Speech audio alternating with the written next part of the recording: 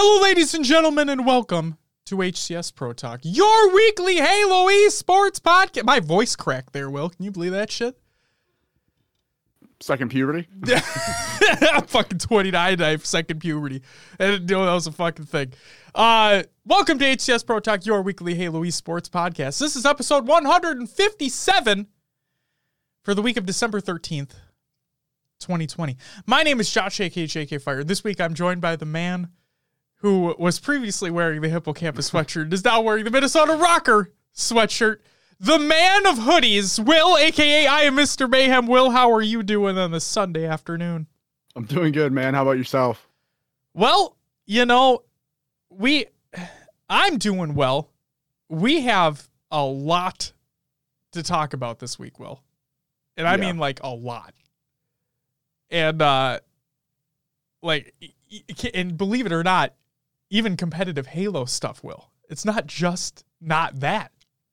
We actually have some competitive Halo shit to talk about.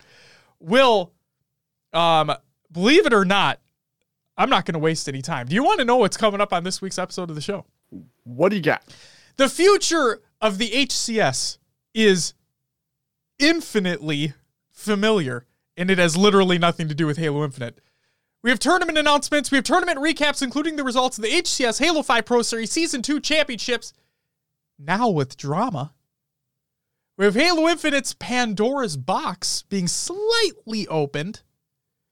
We have new CDL rosters announced, Star Wars, Game Awards, and Cyberpunk. Because, duh. Will, you and I played a lot of Cyberpunk, so we're going to talk about Cyberpunk later on in the show, obviously. And we'll give you a spoiler warning later on in the show, so just stay tuned for that. But without further ado, Will, let's get into some competitive news.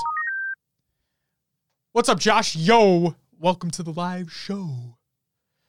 First piece of news, Callus reaches out. This is by Callus over on Twitter, and I quote, "Tired of H5? Will, are you tired of H5? Yeah. Will, are you tired of H3? Yeah. Wish there was something for Halo 2 Classic? Not my thing, but sure.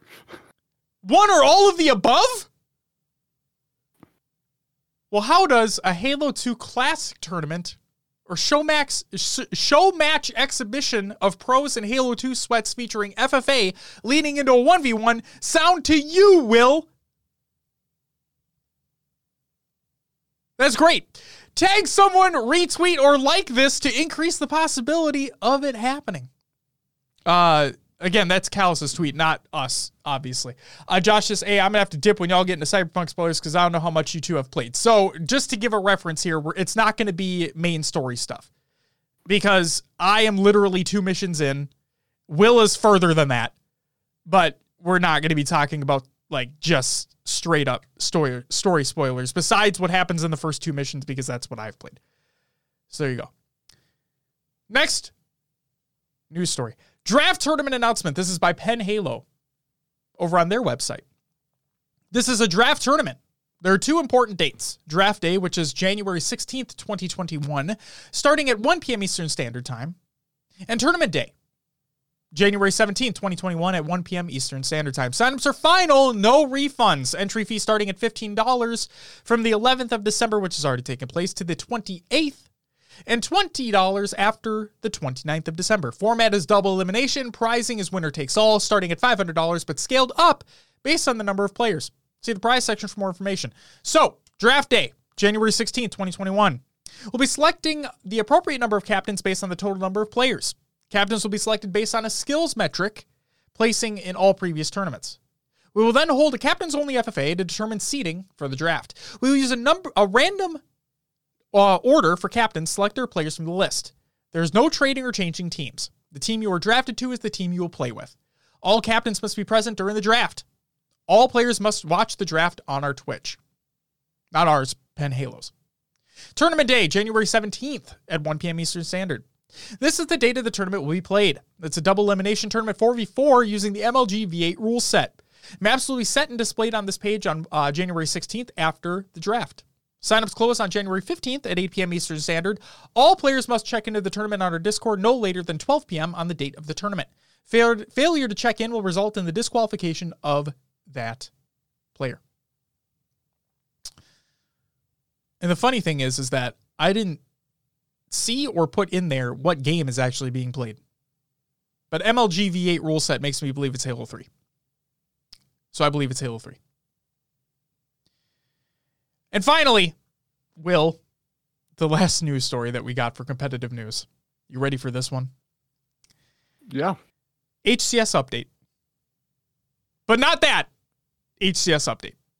This is by Tashi. Tashi replied to a tweet that was asked of him. I think it was like Halo 3 Pro Series 2 or something like that. And Tashi replied with, yes, more H5 and MCC pre-C tournaments coming in early 2021. Targeted double elimination format update with Faceit as at the start as well. We'll confirm as we get closer. So there you go. More of the same. Yay. That's it for your... I was about to say upcoming tournaments because that's the next segment. But that's it for the competitive news. It's time for your upcoming tournaments of the week presented by NoobCombo.com. Check out NoobCombo.com for all your Halo esports needs. But no merch. Not yet. Soon. Maybe. Who knows? Maybe. We'll see. Honestly, at this point, I'm expecting fall 2021. You know, it's really funny that you mentioned that, Will, because we have something to talk about later on in the show in regards to something that's coming out in fall of 2021. Halo Draft League weekly matches on Wednesday, December 16th. We have last place going up against Average Joe's Gym, then Army of Two versus Optimistic, Grit versus Aim High, Rubber Bands versus Outlaws, and Rectum. I'm going to say it like that for till the end of time. Versus Fireteam Onyx. And then on Saturday, December 19th, we have Aim High versus Optimistic, Army of Two versus Outlaws, Grit versus Fireteam Onyx, Rubber Bands versus Average Joe's Gym, and Rectum versus Last Place. On Sunday, December 13th, which is today, as a matter of fact, we have the Turning Times Winter Snipe Festival Halo 5 3v3 and the Esports Arena Halo 5 4v4. On Saturday, December 19th, we have the Hydra Gaming Female Halo 5 4v4 tournament and the J Money's Halo Roots 2's Gunfight Tourney. And then finally on Sunday, December 20th, we have SWAT Nation SWATmas V3, which is also taking place. Make sure, if you want to, you sign up to any and all. Links will be included in the Google Doc with the show notes of the show, ! Show notes in chat. Also, make sure you go to, well, actually, let's just end the segment because, you know, that's how I shout it out anyway. But that does it for your upcoming tournaments of the week presented by NoobCombo.com. Make sure, again, to check out NoobCombo.com for all your Halo esports needs, along with all the links to all these tournaments that are taking place. You can sign up, you can compete, you can make new friends, you can make new rivals, you can maybe get a disconnect, which we'll talk about in a different tournament that took place, which led to a disqualification. So that was exciting. Hey, Will. Yeah. What do we normally have next? Roster Media. We got nothing. There's nothing. There's nothing for Roster Media this week. Well, you know, on to the next one. maybe we'll see something happen with the upcoming more H5 tournaments that are gonna be who the fuck knows. What do we got for the tournament league recaps of the week? Or what were you gonna say? Well, no. We'll go through it. We'll go through it when we talk about the announcements coming up later. Okay, sweet. So, tournament league recaps. We'll start off with Halo Draft League. The weekly matches on Wednesday, December 9th. We had Average Joe Gym go up against Aim High, and thankfully, Average Joe Gym takes it 3-2. Let's go. They're starting to make their comeback right now. They learned how to dip, dodge, duck, dive, and dodge over the weekend. At least for this series. Yes. All right. Next up, we had Optimistic versus Rubber Bands. 3-1 going to Rubber Bands. Rectum versus Grit. 3-0 to Grit. And then on Saturday, December 12th, Fireteam Onyx went up against Average Joe Gym. It was a 3-0 to Fireteam Onyx. Oh, no. Wow. They I'm didn't rooting learn for to- you, average Joe Jim, but They didn't learn to duck, dip, dive, and dodge on that one, did they?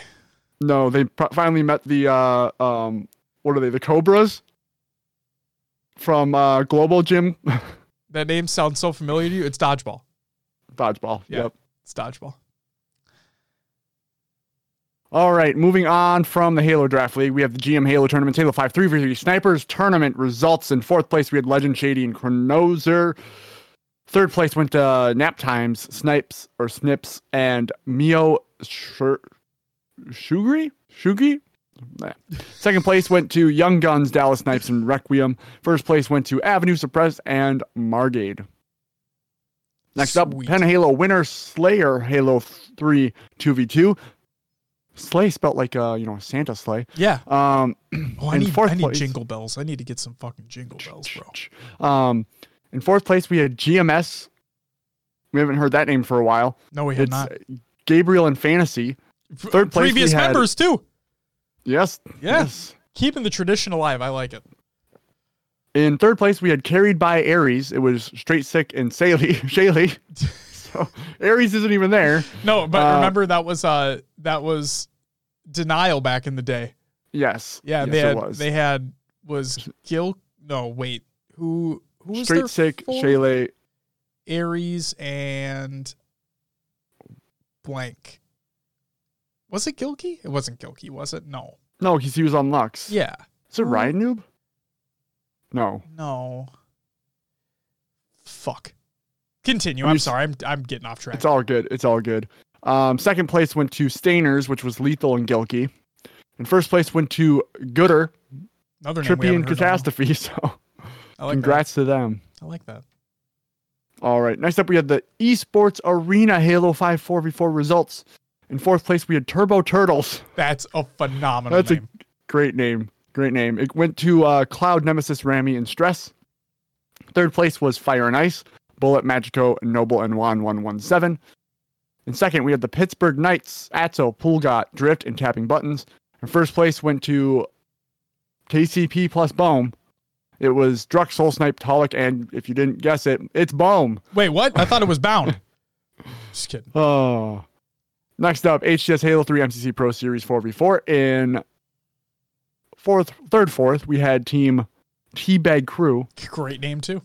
It was Maniac, Ace, Neighbor, and Elamite. Wow, what Then- a fucking team That's a that lineup. is.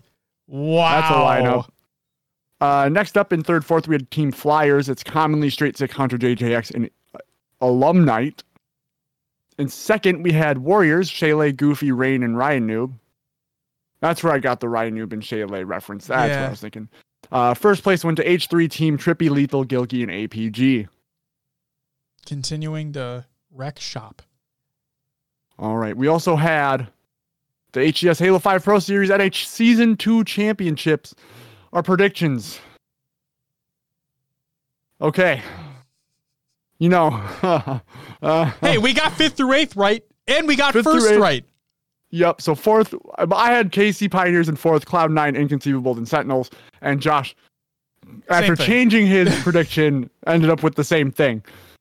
You know what? For the record, I'm glad that I did not go with my first of having Inconceivable win the whole thing, because let's just say that's not how the bracket turned out in terms of how it would even end up going, because it's not a double Elam bracket. And based off of group play, Sentinels and Inconceivable played each other first round in the bracket. So Yeah. no matter what, that prediction was never going to hold true. So take it away, Will. What do we have for the results? All right. In fourth, we had Cloud9. And also Inconceivable. Second place went to Kansas City Pioneers, and first place went to Sentinels. So, Let's talk about this tournament. Will. yeah. Do you want to go ahead, Josh? Go ahead. We'll go I'll point let by point. We'll go point by Yeah. point. So, let's talk about Renegade for a second, which led to Cloud9 getting third, fourth instead of getting second. So, what movie we're talking about? Dodgeball. Also, welcome Jordan, one of our Sons of Sang Helios. So every week. I got to do it. Renegade. All right. Renegade was having game issues where it was literally like, I wouldn't even call it lag. It was just like literal frame stuttering and dropping. And it was consistent. Okay. And this was happening in games prior. But eventually, I believe he just had enough and quit. Let me bring up real quick Maddie, our friend over at noobcombo.com. Make sure to check out noobcombo.com for your Halo esports needs, like I'm doing literally right now live on the show. So I want to read this.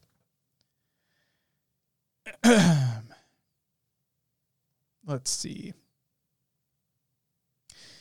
Kansas City Pioneers faced Cloud9 on the other side of the bracket and were up 2-0 in the series. These are all best of 5, by the way.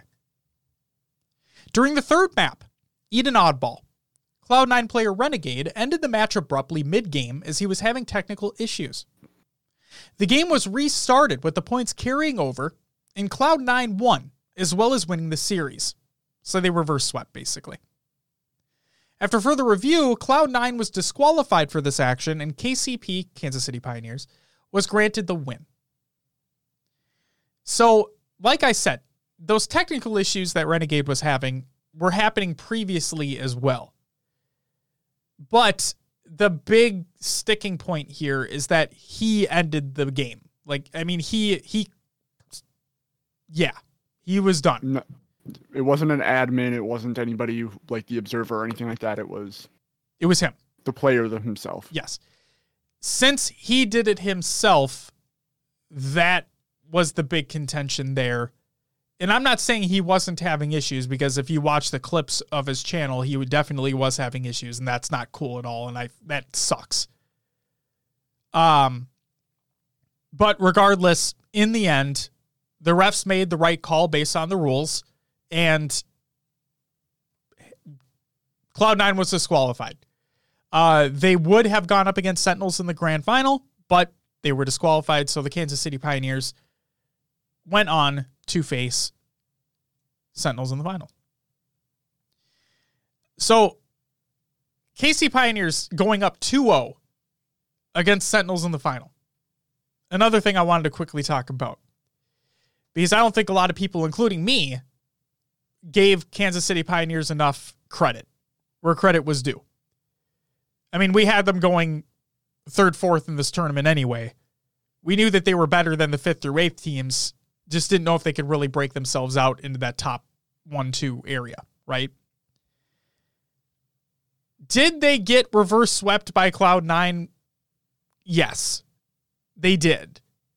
But rules are rules, and that's it. But the thing that I want to mention here is that they went up 2-0 against Sentinels in the grand final. Now, we know what happened after the fact is that Sentinels came back and reverse swept them. But the fact that they were up 2-0 in the series, they were one game away from clutching it out. And the funny thing is that was a Fathom flag game. That game 3, they were also up 2-0 in that game. But then things just shifted. So much so, in fact, that, I mean, you had a couple more disconnects happen. You had they did a full replay of that game, because I think it was Sentinels had just scored a second flag and then a player dropped out. And since it was 2-2 at that point in time, they just decided to do a full replay of the game. But then it was at that point that Sentinels were like, all right, we know what we do. This is what we do, and we're going to win this. Not only that game, but they're going to win the series. So congratulations to KC Pioneers for not only going up 2-0 against them in that final, but for getting to where you were in that tournament. I think you guys shut a lot of mouths up. It would have been awesome for you guys to win the whole thing, and I know you guys obviously wanted to win the whole thing too. But regardless, that was fucking cool. But what was even more crazy to me was my last bullet point that I have here, which was the lack of practice with the Sentinel squad. After the tournament had taken place, Frosty had stated in his chat that basically none of the players had played leading up to that tournament.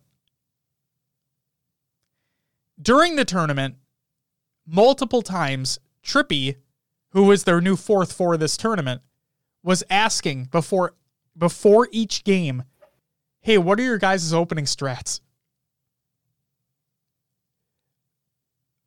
I've said it so many times before. I am a huge proponent of practice. I'm a huge proponent of putting in the work, right? But man, they came back, reverse swept KCP. Yeah, they were expecting to play Cloud9 in the final, but regardless. And they destroyed everybody else, basically, in that tournament. They had a fourth who they hadn't practiced with. And I was talking to Matty Rums, obviously. And I was talking to him, like, it felt as though Frosty was back at his MVP self. Now, granted, he was a year removed because of COD, right? But the fact of the matter is he came back, like, no practice. And he was scary. He looked just like he used to. And the fact that he looked like that with barely any practice, that's crazy to me. And I mean, I know it was only a year or whatever, and he may have just played matchmaking or regardless, but like that's, whoo. When you have a Frosty who's firing on all cylinders, that's just a scary situation to be in. So while I do say that I want more than anything for players to put the work in and put the practice in, the fact that Sentinels played the way they did with having a fourth that came on with no practice going into that tournament, and they played the way that they did, that is insane. That is commendable. And just fucking wow. Is there anything you wanted to add, Will? No, yeah, Frosty in that finals, that, like you said, that CTF Fathom game, I watched the full replay of when they finally reset. Yep. He was making his old camo rail plays, He wouldn't die. He wouldn't fucking die. Yeah, it was pretty crazy to see. So, he was one shot. He was pulling off Ola type moves where he was one shot and he would just dip out of a situation, know exactly where his teammates were so he wouldn't be that last shot, and he would get away almost every time. And the other thing that blew me away about his play is that he would pay attention and call out everything.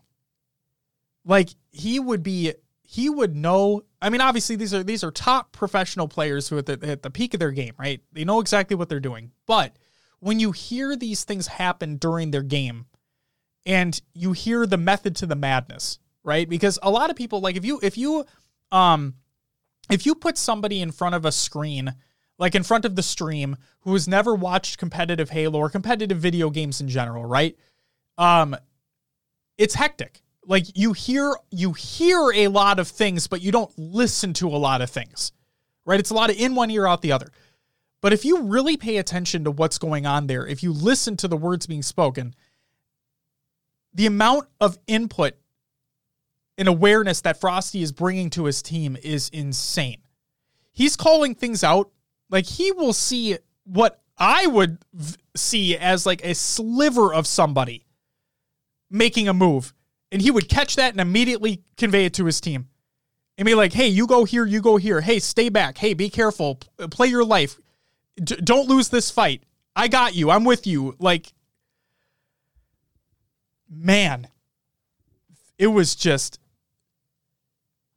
you really miss those things when they're gone, you know? And hearing them again, it brought you right back in. Davey Havoc, welcome back as well. Also, Dave, our sort of saying Helios, welcome back as well. Dave says, I miss Lands. And he also said, Frosty was feeling good talking smack on Twitter after, too.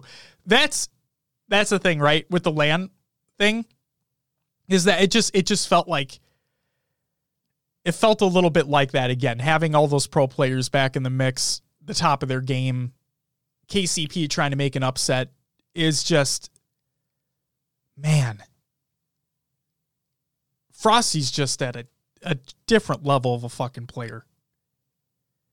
And we know we have the Sands of the world and whatnot, where you have these young players that are coming up. I mean, Kansas City Pioneers, all those players are making names for themselves too. It's, man, Frosty, Shotzi's competing in COD and he'll continue to, but like, Frosty is that player who is on a whole other fucking level, is what it feels like. Like when that CLG roster picked him up, like they dropped Ogre 2 to pick him up. I'm like, everybody was thinking to themselves, man, you fucking Ogre 2? The winningest player of all time? The GOAT? Are you getting rid of him? And then you have this young gun come in who shows you jumps and maneuvers and things you've never seen before. And you're like, this kid's the future.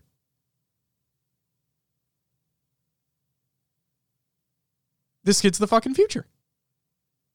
That's watching him play yesterday. Watching him play yesterday felt just like that. All over again. And man, I cannot wait until Infinite comes out, man. I can't fucking wait. The amount of talent that we're going to see come out of this game is going to be insane. I'm not talking about just Frosty. I'm not talking about these players that are currently playing. I'm talking about all the players you never heard about. All the players that we've never heard about. The up and coming Frosty who does, like, who you don't know yet. Man. Yesterday was a good day for Halo. Davey says, Manny was complaining about Frosty's Series X. I mean, it plays better on it. And it's legal. Sucks to suck. Dave says, stream's lagging on my end, just here to hold the sword. Well, I'm sorry. We show is not dropping any frames or anything, so hopefully we're okay. But, you know, Twitch can be bitchy and the internet can be bitchy sometimes. But thank you for being here, Dave. Still appreciate you. It's good on your end, Jordan? Perfect. But yeah, there hasn't been a lot of, like, we talk about all the time, right? That there's a lot of community tournaments that are taking place, and we're very grateful for them, because without those community tournaments that are taking place, this would be nothing, right? Not only our show, but basically the scene would be empty. Nothing would be going on.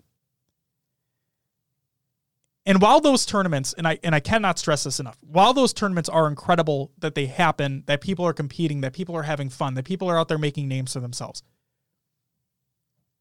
This tournament that took place yesterday, yeah, it was not for a ton of money, right? Yeah, Faceit was at the helm. Yeah, there was still production issues, so on and so forth. A lot of long wait times when they were trying to figure out the Cloud9 KCP situation. But we still have the events that are going on. And yesterday's tournament was, gameplay-wise, fantastic. It just, for just a second, in a year, and I'm going to sound like philosophical in some shit, I don't mean to, but like in a year that's been really, really shitty for a lot of people, just watching that tournament last night for just a second made me not think about anything else that's going on and just enjoy the Halo that was being played, enjoy the spectacle of some of the best players in the world duking it out, and just bringing you back to the competitive Halo 5 heyday. It just felt great. It just felt great. That's what I got, Will. I'm sorry. I went on a little bit of a thing there. It's all good. Oh. Anything you want to add before we move on, sir? No, I'm good. All right. Jordan says, that's awesome. It was awesome. It really was. And then Davey says, hopefully Josh and Will don't quit without ref approval. No, we would never. And actually, that's funny is that I was thinking about it too. And I'm like, I'm guaranteed, like, how many players read the rule book? Any? Probably not many. Right? Like, not the nitty gritty rules, right? Sure. But I just wonder. I wonder that statistic out there. Because I know people out there would be like none or whatever, or maybe just the coaches. Maybe the coaches would. I don't know. I would hope so, but it's funny. But, and the other thing to me is that the thing that really kind of, now I'm not trying to shit on Renegade or anything like that. I'm just saying what I saw. And I also don't mean to like misconstrue things or anything like that either. But it was said and it was shown that he was having these issues before that game had taken place. Right? So why not talk about those issues beforehand, like right when they had started happening, right? Why not wait to the beginning of a game and say you're not ready? Like, why not just say you're not ready? Do like a full reset of your system, right? Yeah. And just say, hey, I'll be back in a minute.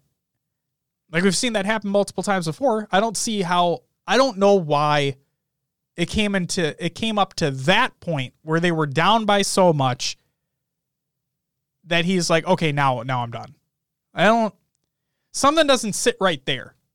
And again, I don't know the whole situation. I'm not trying to shit on him. I'm not trying to say that, oh, he did this. This was predetermined. He was going to do this the whole time if they were down the series. No, that's not what I'm saying. It's just, if this was happening earlier and it looked like it was, and he was having these technical issues earlier, not only in that series, but just let's say in general, why not bring it up early at the beginning of the game? Just like change teams or something to be like, hey, sorry guys, I wasn't ready yet. I got to do a full reset here. See if that fixes things. Okay, good. Okay. Who knows? Hopefully we hear more later, but that does not detract from the fact that KCP were up 2-0 in that series against Sentinels. And we're up 2-0 in what would have been the last game if they were able to clutch it out in that Fathom CTF. So there's that. And also, if what Davey says is true, that Manny was complaining about Frosty's Series X, hey, Manny, dude, come on. Be better than that. All right. Will, shall we move on to the regular news? MCC development and flighting updates. This is by Postums over on HaloWaypoint.com. Game update, December 16th. Next week on the 16th, a new update will begin rolling out around 10 a.m. Pacific time that will include many bug fixes, new features, and an accompanying playlist update, including many recent Forge maps for social matchmaking. There are numerous bugs being addressed and a handful of player-requested features coming online, but our patch notes and known issues are still being defined at this time. We'll share the exact locations and details next week, so keep an eye out here and on Halo support for the latest details. Below is a high level of what players can expect for new features and content when this update goes live. Players can disable the text filter for incoming text chats. Outgoing messages will continue to appear filtered. Season 5 content has been staged for the next season and build. Tech suits for Halo 3 Spartans will be available in the customization menu, and various bug fixes with patch notes on Halo support leading up to the update. And then finally, the Halo Insider nameplate. For everyone that has participated in flighting over the past year, we have a fun surprise. A couple weeks ago, we teased out a new Halo Insider nameplate, but now we have all the details to share for folks.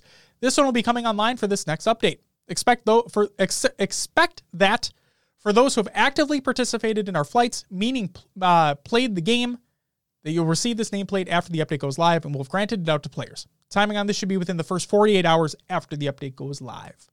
Davey states he called it pay to play.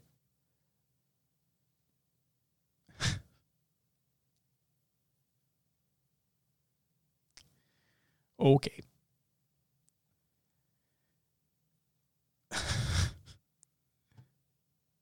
Will, we're in agreement that Halo 5 plays better on the Series X. Yeah. Can agree. Will, I'm going to ask you a question. Would you consider playing Halo 5 on the Series X pay to play? Or no. Or let's go one step further. Pay to win? Pay to win. No. Would you consider This isn't to name call. I'm literally just going to ask this. Would you consider Frosty a better player of Halo 5 than Manny? I think everyone would. I rest my case, ladies and gentlemen. So let me touch on this subject a little bit here. So playing Halo 5 on the Series X, it is smoother, less of those weird little frame dips. But from what I've experienced and heard, the people who usually have the worst connection or not as stable, like, have a better chance. I don't know what it is, but the smoother the game is, the harder it can be to hit someone, because they're moving in a way that, I don't know. It's just weird. It's weird. Now it is Frosty and he's absurd at the game. So yeah, I don't know. He was literally called the MVP of the game. Right. By his peers. Yeah. There is something, having the greatest and latest tech is always better, but absolutely. HCS can't just afford to send everyone a Series X. That's on the player. And he was playing at the top level. He was arguably the best in the world without that console too. Yeah. Anyway. What a fucking if what was said is true, then that is just pitiful. It's a pitiful fucking excuse. You want to win? Put in the time, put in the effort, come out strong and beat them. If you lose, don't complain about it. Learn, get better. Yeah, I mean, KCP getting reverse swept essentially twice, too. That's like... It was. That's exactly what happened twice. All right, so let's touch on that. Are they just not mentally... They don't have the mental fortitude to make it through? Like, they're up 2 games and they just lose composure? Well, I guess... Yeah, they were going up against Cloud9 and Sentinels, which... Based on the you could say power rankings or whatever, that they're better than KCP, but to be in that position twice where you can close out those 2 games and can't, just got to work on something there. The thing that I saw, so during that Fathom CTF game, the first playthrough, right? KCP were up 2-0. This was the turning point in the game right here. They had 3 dead, I think, on the Sentinel side. They were pushing into their base. They get the flag. Frosty makes a play inside the base, gets 1 or 2 kills, right? Teammates are spawning up. They get KCP on split spawn, get them all dead, get a reverse cap, and then just immediately took control from that point forward. As soon as that reverse cap took place, that game was over. Because they got the second cap, right? Then a lag out happened, so they had to replay. As soon as the replay happened, that game was fully in Sentinel's control. Fully. And yeah, that continued. It just continued through the rest of the series. KCP didn't play like they did in the earlier games. They just didn't. So, in the Cloud9 situation, I can see that as, like, we've seen it happen so many times before with like you're on your hot streak, right? And then something happens, it throws a wrench in the gears, and it completely just shuts that momentum down. So with that KCP Cloud9 series, right, it was Renegade ending that game. Okay? Might have just turned that hot streak off for KCP. They had to completely restart from then on, and it just didn't look the same at that point. Yeah. During that Fathom CTF game, a lag out happened. They had to restart that game. It was a full restart. They just couldn't do it. They couldn't close it out. So, I don't know, man. I don't know if it's mental fortitude. It's just, the thing that I hate is when people complain about stupid shit after the fact. Like, you want to win? Put in the time and the effort. Quit complaining. Just fucking do it. Maddie said it perfectly. Lose with dignity. That's the thing. Do that. Quit being a little bitch. Seriously, what was the fucking saying? Shut the fuck up, quit your bitch and play the game. Yeah. That's the thing. That's the thing. Is that if you're not, and I was giving, that's what really pisses me off, is that I was giving KCP praise for getting to where they did in the tournament. Like, regardless of the DQ, like you technically won that based off of a rule set, and then you were up 2-0 in that series against Sentinels. You just didn't close it out. I was giving you praise for where you were being. If I see shit and you're complaining online about, oh, this person had a better console than I did, motherfucker, that person was better than you without that console. Are you kidding me? If you think you're better than that person, then beat that person. I don't want to hear excuses. I just don't. Am I saying that I'm better than those individuals? Fuck no. You don't see me competing? No. I know I'm not as good as them. But if you're going to say that I lost because of this, when really it was because your team just didn't come together and win the fucking game, that's on you, bud. Fucking entitled ass children. Jesus Christ. Oh, boy. Ladies and gentlemen, competitive Halo. All right. Should we move on with the news, Josh? Hold 1 second. Maddie says, we're talking about Druck's tweet about paying to win. Was that Druck or Manny? Because I'm getting conflicting information, though. Regardless, one of the players on that team. Jordan says, okay, boomer. JK, do I fucking feel like I'm telling you. All right, while the conversation continues in chat, yes, we will continue. Maddie said, Druck said something about Frosty paying to win after their first series. Okay. God. Oh, my God. I'm going to say the same thing, regardless of who it was. Frosty is considered to be, you could throw Shotzi in there too, but based off awards and accolades, Frosty is the best Halo 5 player in the world. Okay? I feel confident putting that blanket statement out there. Therefore, if he is the best player in the world of Halo 5, and you have not beaten that best player in the world in Halo 5, when that player was not using one of the new consoles, are you better than that player? I don't think so. Davey says, you're right, it was Druck. Okay. Yeah, it was Druck on Twitter. Did you find it? Yeah, I did. What does it say exactly? Let me go back to it, because I looked up Manny as well. Maddie says, Frosty went back at him with videos of him beating Druck. Whew, boy. So yeah, Druck literally just posted, love pay to win Halo 5.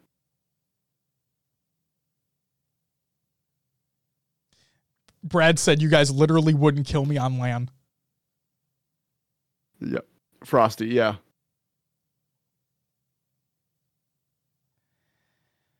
Oh, boy. Druck.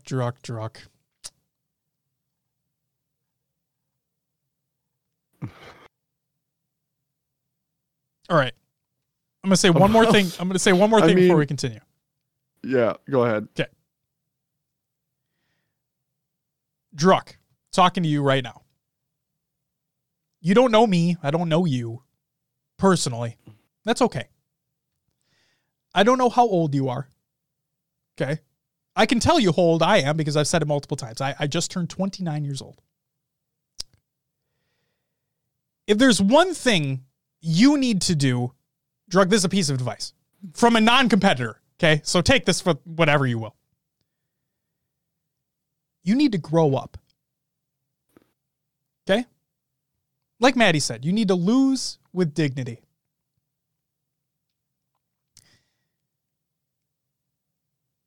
Regardless of age, you need to grow up.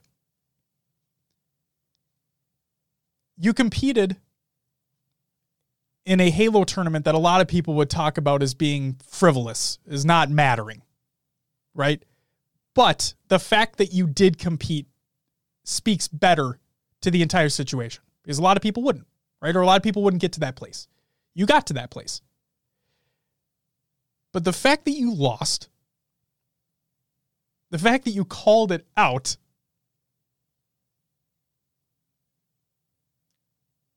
that speaks even more. Grow up. And move the fuck on. Good luck in Infinite.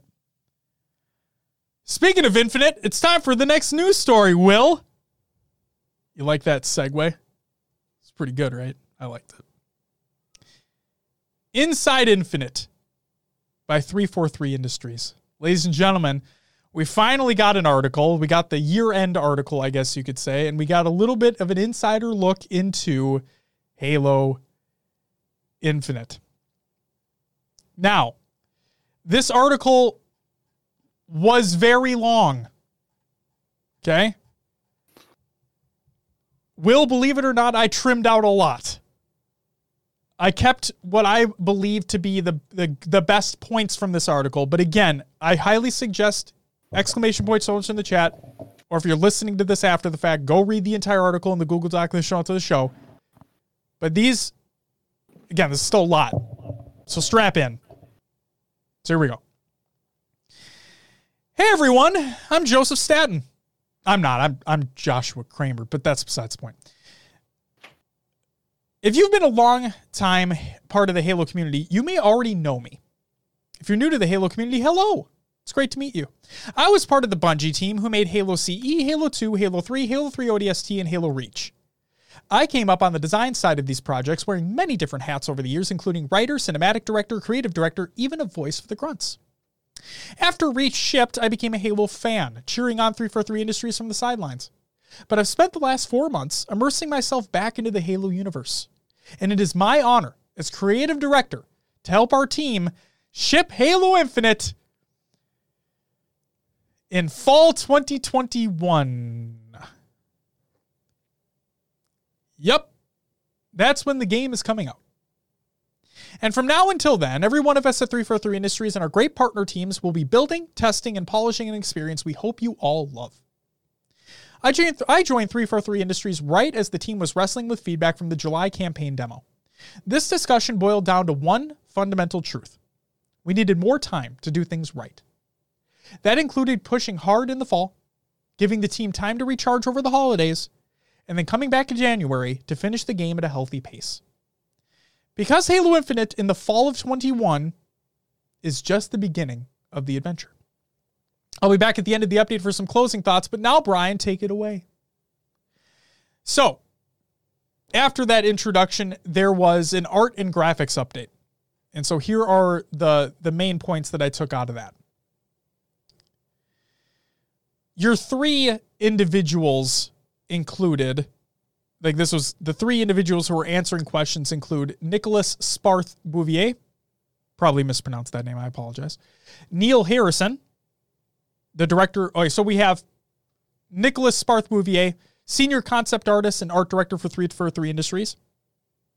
We have Neil Harrison, the director of art management at 343 Industries. And then Ani Shastri. Again, I apologize for mispronouncing any of these names. Development manager for the graphics team on Halo Infinite. So the first question. Maybe not the first. Like I said, I trimmed this article down. But regardless, back in July, our teams pulled together a nice slice of representative gameplay that introduced fans to the expansive nature of this new ring world. We got the first look at Master Chief using the grapple shot and various weaponry to take on the Banished. Despite excitement around the gameplay, we knew we had plenty of work to do on the art and graphics side. Can you speak a bit about the demo and the team's perspective? NH. The primary goal for the campaign demo in July was showing Halo Infinite gameplay for the first time. While that aspect generally landed as we wanted, the reality is that the art and visuals weren't at the bar we hold for Halo, even in a work-in-progress state.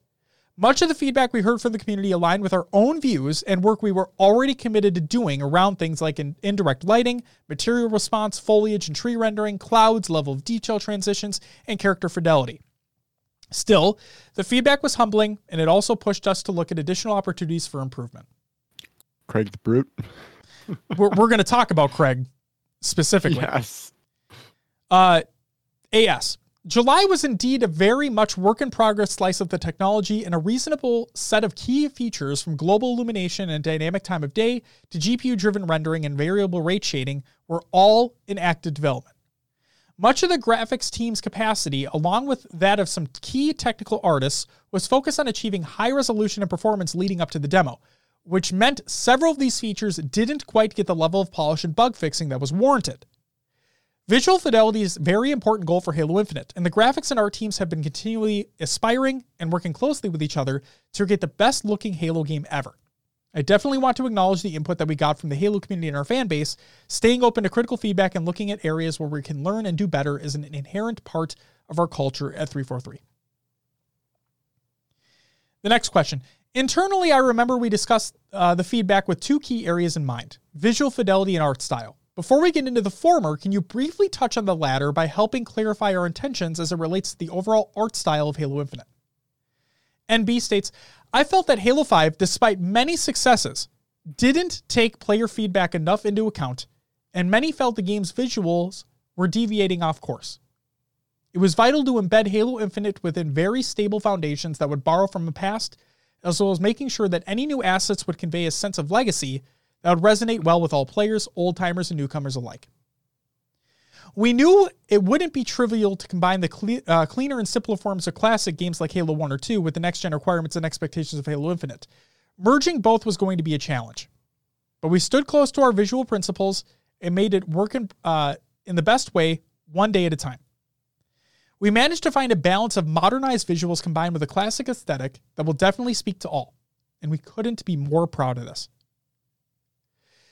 Next question. Speaking of improvements on the art and content side, one big outcome from our demo was the emergence of the now world-renowned Craig.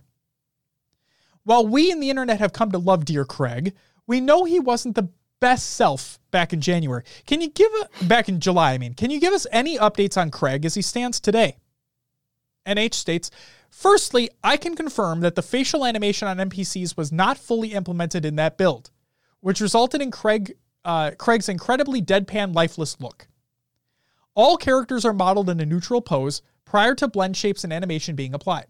So poor old Craig was never intended to be seen in that condition, which is not something that was evident during the gameplay. It was only later in the close-up freeze frame of this one bad moment where it came to light and the legend of Craig was born. Yes. There's been further work done in the material fidelity and more variety added for brute faces. We're also working to add some hairdos and beards, which was something we hadn't gotten to in July. So, whilst we have come to love our dear old Craig, he's certainly undergoing a significant makeover. Craig isn't the only model to see improvements, though. There have been significant changes to other characters and 3D models as we continue to evolve and polish our content, some of which can be seen in the Spartan and weapon renders being shared today. The next question. The extra time has already yielded progress on the visual fidelity front, but we're still not done. Can you talk about some remaining priorities and work the team is focused on? AS states, on the graphics engineering side, we have a team that is continuing to polish up the last bits of feature work on lighting, global illumination, and atmospherics. We're also iterating very closely with Neil's teams on making sure our content creators can take full advantage of all the cool technologies we have built over the last couple of years. Another group of graphics developers is staying heads down on optimizing the end-to-end rendering pipeline so we can deliver the great experience on resolution and performance across all our target platforms to our players. NH states, on the art side, it's mostly further polish and bringing it all together. We have a concept of content complete, where we get all of our content into the build, and then we have time after that to assess holistically and further polish areas that would benefit the most. Oftentimes, significant improvements are made after our content complete milestones. Set dressing, mask painting, texture material improvements, FX and lighting tweaking, and animation polish and variety are still all being worked on. We've made significant improvements on our foliage, trees, and grass, both in terms of rendering, fidelity, and how we maintain that over distance. But this is another area still being worked on, and fidelity will further improve. We're excited to show you as soon as we're able to bring these things together and showcase the work in the best light. Finally, thank you very much for diving into the visual fidelity work the team has been focused on. Before we shift gears to the next section, any final words or parting thoughts to share? I just want to include NB's response here. Making a game from hundreds of at-home deaths is clearly something that initially reduced our ability to merge all game assets into a single successful vision. It was without a doubt the biggest challenge we have been facing this year, but with time, dedication, and perseverance, we're all making it work. The improvements have been phenomenal. Ani, Neil, and all teams have been fully focused at improving communication between tech and art, and it's giving fantastic results. I cannot wait to show more, of course. All right, and the final section of this article, again, I'm sorry it's a lot. Please bear with me. The live content portion.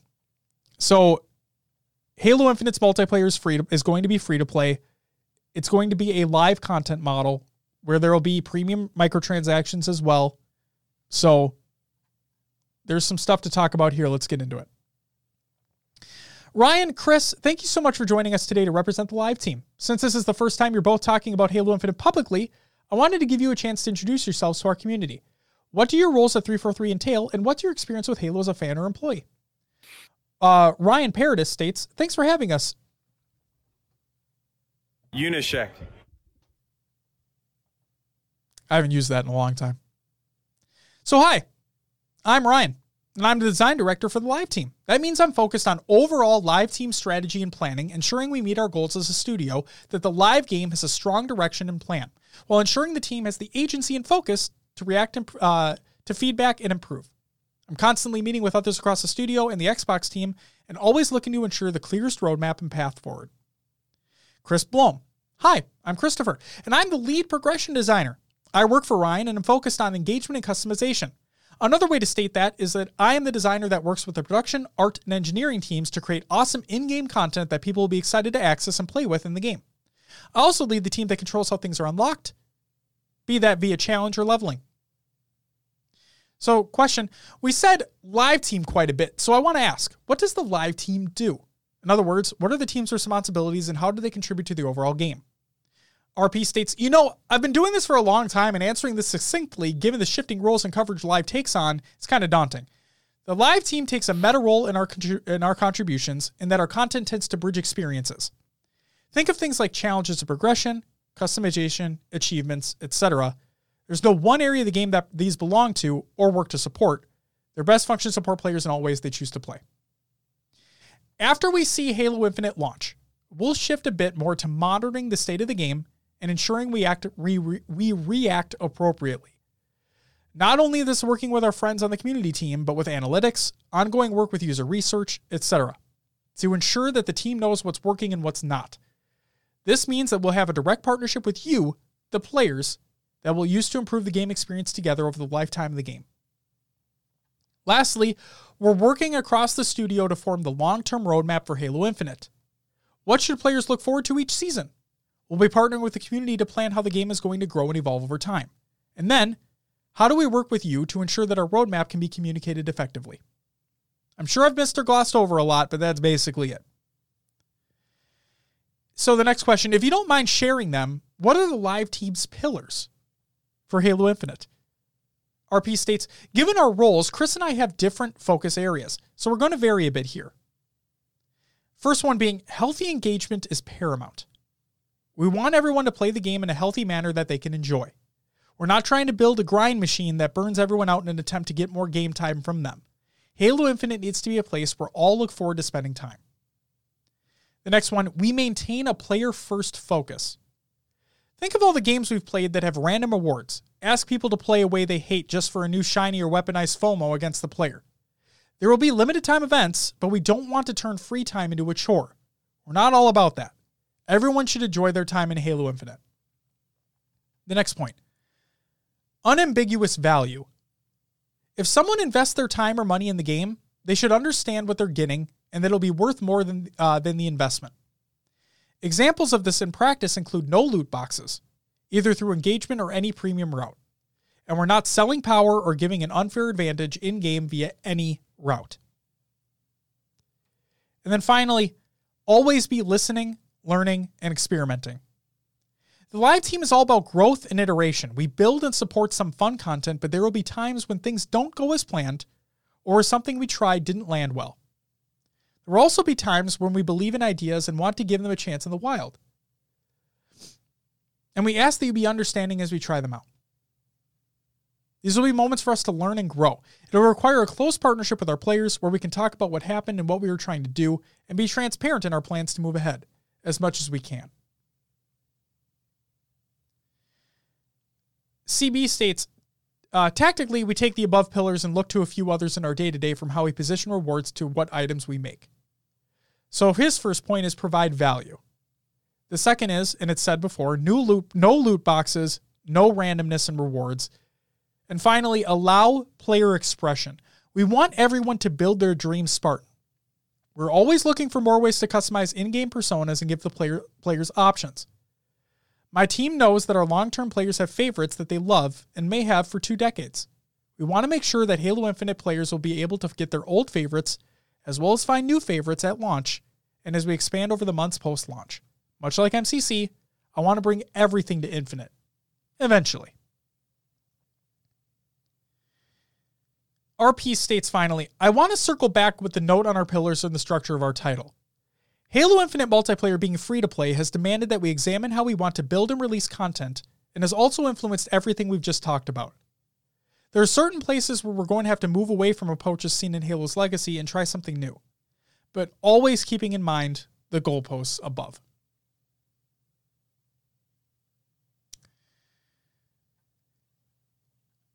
So, the next question has to do with Halo Infinite multiplayer being free to play and customization. So we've touched on it lightly before, and it's a pretty big question in the community, but will that apply to customization? If so, how do you make those changes while staying true to your design pillars? CB states, that's a great question and one we think about all the time. We see and hear the current concerns of our community, specifically right now about codings. And we look to our systems to make sure we're doing the right thing both for our players and their ability to represent themselves, as well as what is right for a free-to-play service-driven title. Yes, being free-to-play does mean that there will be some premium cosmetics, but players will still obtain tons of customization content through things like playing campaign, challenges, skill, special events, legacy rewards, such as the Halo 5 SR152 reward, the progression system, and more. We will always provide pure value for pure engagement in simply playing the game. We believe that providing value isn't exclusive to monetary transactions. It's also about making sure you're properly rewarded for the time you're investing into the game. Players that play for free will be able to unlock items across a multitude of different customization types to allow them to represent themselves in-game. Halo 5 didn't do a great job rewarding our most engaged players, SR152s, so we've added a few tokens of appreciation in Halo Infinite to help make up for that. We've also used our learnings there to better structure the player rewards in Halo Infinite. Ultimately, we want to make something that all of our players respect and love. By staying true to our pillars outlined above, especially in regards to maintaining a player-first focus and listening to the community, we should be able to do just that. And then also, for those wondering, in that article, they include in-engine renders of what the SR152 rewards are. So, you can go ahead and look at those codings. Speaking of codings, you mentioned coding specifically, which have turned some heads over the past few weeks. So let's talk about those a bit more. Can you elaborate on what codings are and why they're in Halo Infinite? CB states, yes, the coding system is something that the live team and our 3D artists designed directly after Halo 5 and is part of the overall customization picture. In previous Halo titles, we had a series of inputs that were simple RGBs and primary and secondary channels. For Halo Infinite, we didn't feel that flat colors in a singular pattern were good enough. The coding system allows us to define color, wear and tear, patterns, and materials on a region-by-region basis on the Spartan or anything in the game, be it armor, weapons, vehicles, or even environmental elements like fuel barrels. To get to our design vision, we needed to make an exceedingly difficult decision to move away from a system that was in the game from early days, primary and secondary color. This decision was not made lightly, but it has laid the foundation for greater detail and variation when it comes to color customization. In addition to getting better variation, we can also create codings much faster than we could create weapon skins in Halo 5, which will allow for even better variation over time. Additionally, with codings now being of their own customization options, we can use them as rewards for player accomplishments or even create bespoke ones for certain occasions. Lastly, Coatings use smaller digital footprint and let us add new ones to the game without massive patches or taking up tons of disk space, which was a learning from Halo 5. We have looked at the system and we understand the concern. Our recent value balancing pass, which is a direct result of community feedback around coatings, we have looked hard at how many coatings are in the starting set and how many and of what quality are unlocked via engagement versus other systems. Coatings are one part of the customization picture, but we feel all up and we hit our goal for player representation by offering more possibilities across the entire system. While this does mean losing some player control, it increases the depth of customization that we can achieve internally and that you can ultimately show off publicly.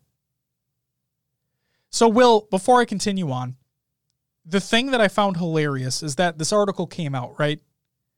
Well, actually, let's back up a second. So the first thing came out about primary and secondary colors being gone. Yeah. And the community like fucking blew up, right? You're taking away my colors, fuck you, this isn't player choice, blah, blah, blah, right? This article comes out, literally states the same thing,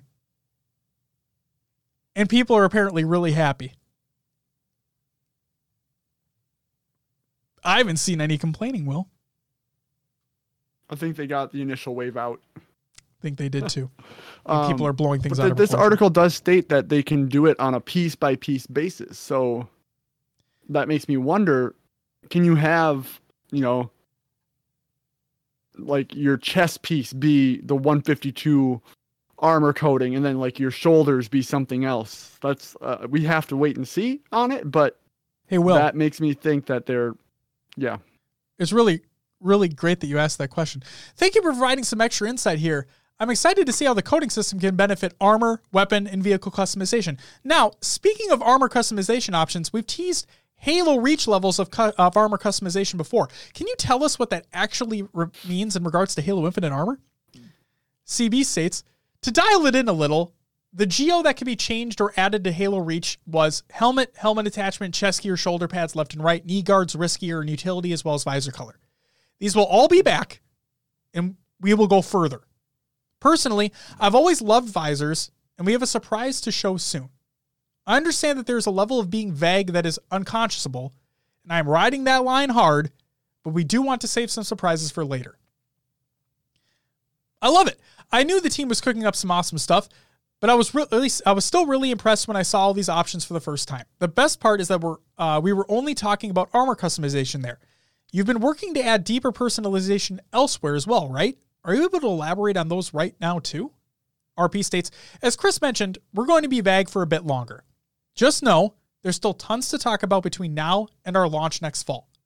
We're showing some cool Spartan customizations and armors in this update, but we're not done showing players what they can do there. Likewise, players have seen coatings for weapons and vehicles. They know about that. But that's not all they'll be able to customize there either. And then there's things that don't fall into those three areas that players will be able to get the engagement and premium paths too. We have a lot left to talk about. All right, then, keep your secrets for now. I know we'll be beginning to chat about everything the live team is working on in due time and in even greater depth. Thank you again for taking the time to chat with us. Are there any closing words you'd wish to impart to our community before we wrap up? RP states, you mentioned it. There's been some heat recently in some areas where we've decided to make changes, and there will be more discussion with every bit of content the studio releases. We see what the community is saying. I lurk Reddit and the Waypoint forums like a madman. We talk about it almost every day, and we work to improve. We're going to learn, iterate, and evolve as time goes on. But I can promise that we and everyone here at 343 will make this the best Halo game that we can. CB states, we are out there listening, and we take it all to heart. We cannot act on every suggestion or idea, but we do make sure that we are plotting the course forward for the best experience. I look forward to talking more about specifics and cutting more of our team up here to show off what they're working on. Some great stuff coming, and launch is only the beginning. The Lives team is already plotting course for post-launch beats. We all look forward to partnering with the community on our mutual journey that will evolve and grow Halo Infinite. To round up a little, no loot boxes, no randomness or items that influence the sandbox and gameplay. And finally, the road ahead. This is by Joe again. I'm fortunate to have worked with incredibly talented teams my whole career. The Infinite team is no exception. Folks here don't just understand Halo, they love the core gameplay and characters and community. Everything that makes Halo, Halo, just as much as I do. And, like me, they also feel a deep responsibility to serve. We aren't making this game for us. We're making it for you. Starting with this update, we're going to be sharing more about what we're doing and, most importantly, why we're doing it. So here are a few things I'd like to share. My first week on the job, I played the entire Infinite campaign twice. I was, in a word, stunned in the best possible way by what the team had done. Infinite is, by far, the most expansive and vertical Halo world ever. Why did the team do this? Because they understand that wonder and freedom are key to the Halo experience. I could feel the classic Halo 30 seconds of fun beating at the heart of Infinite's world.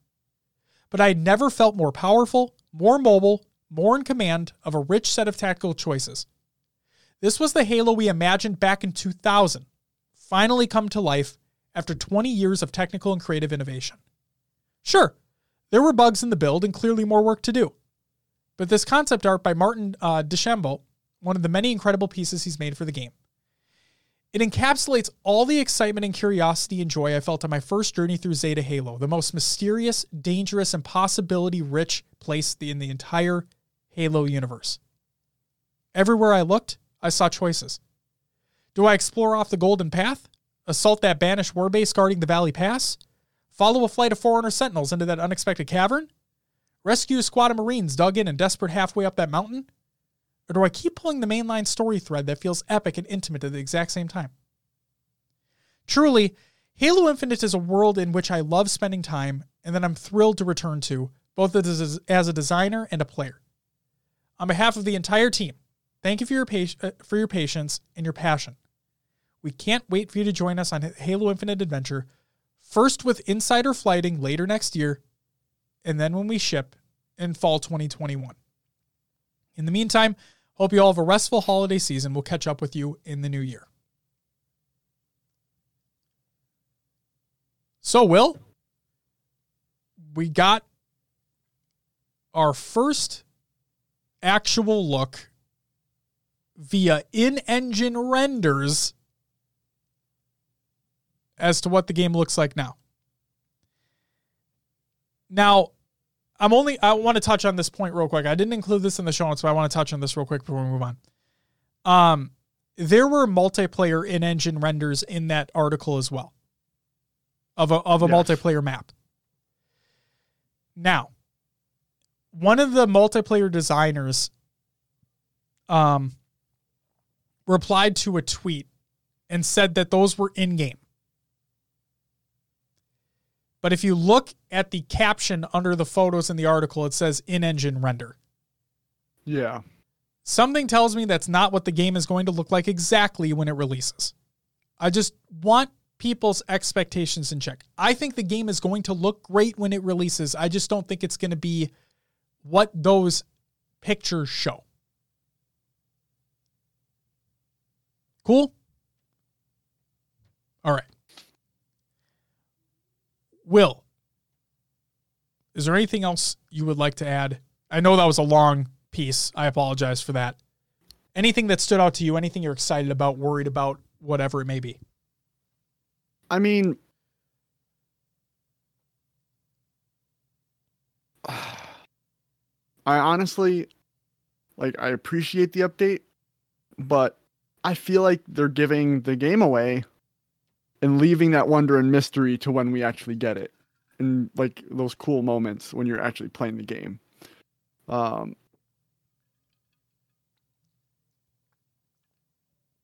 don't know, man.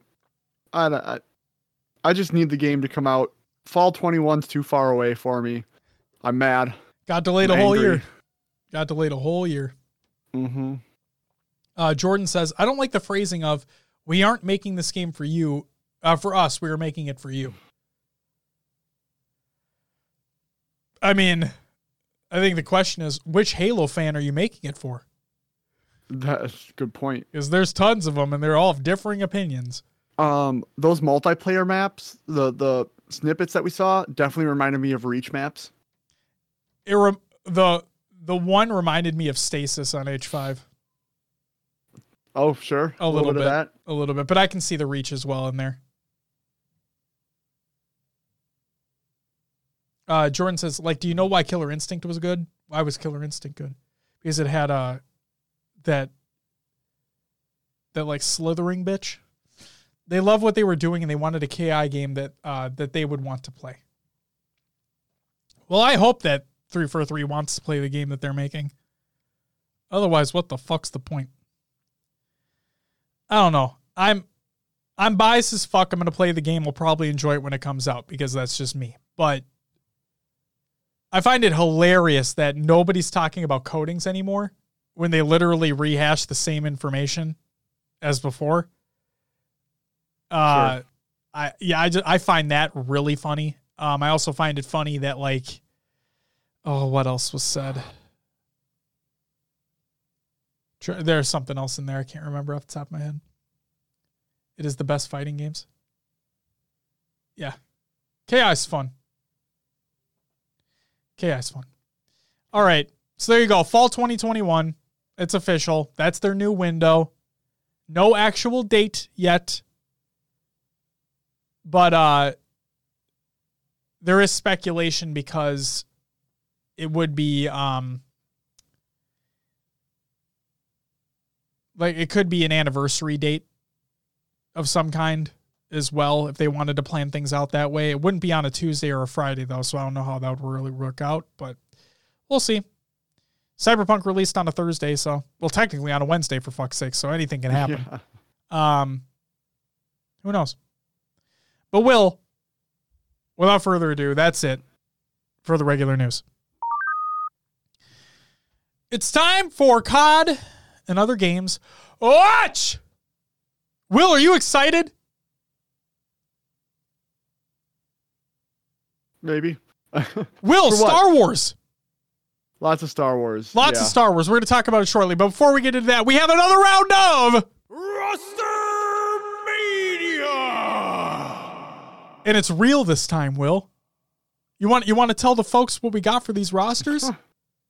Yeah, so we got some announcements from the Florida Mutineers. They're going to be running with Awakening, Havoc Skies, and Slacked this year for CDL. And then the LA Thieves finally have their full four.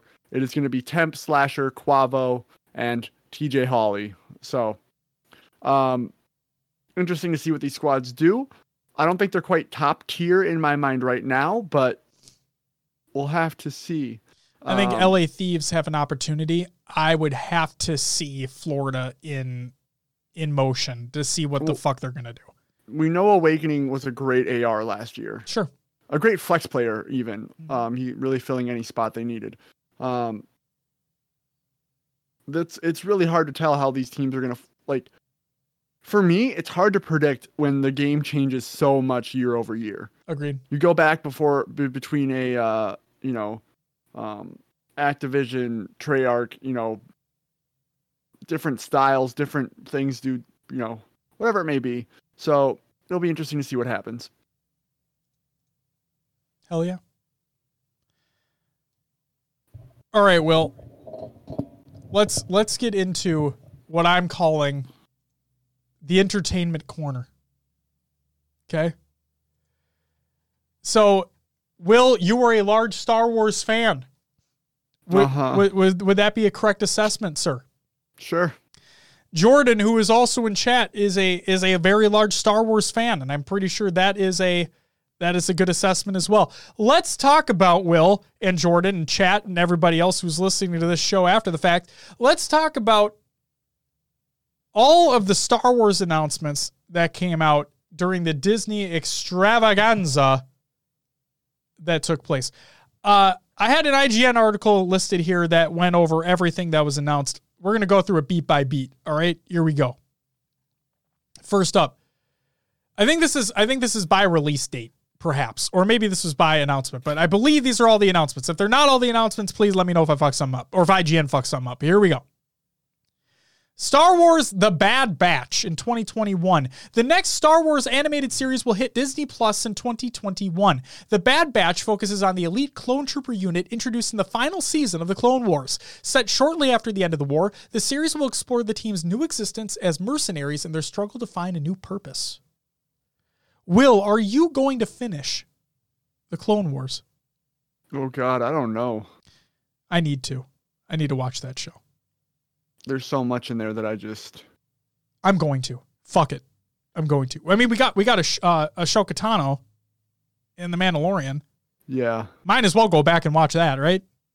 Speaking of which, no talking about the last episode of The Mandalorian that happened on Friday because I have not watched it yet. I need to. I have not seen it either. Okay, perfect. So no Mandalorian shit. All right? Leave it alone. You haven't watched it yet? No, we haven't. It's in our queue. The last episode is a 4-episode arc. Jesus Christ. All right, let's get to the next one. Star Wars Visions in 2021. Star Wars Visions is a series of 10 animated short films, each directed by a different Japanese animator. The series will debut on Disney Plus in 2021. You know what this reminds me of, Will? Halo Legends. Do you know what Halo Legends is, Will? No. Halo Legends is a collection of short animated shorts, all by different directors. It's literally what this reminds me of. So kind of cool. All right. Star Wars Andor 2022.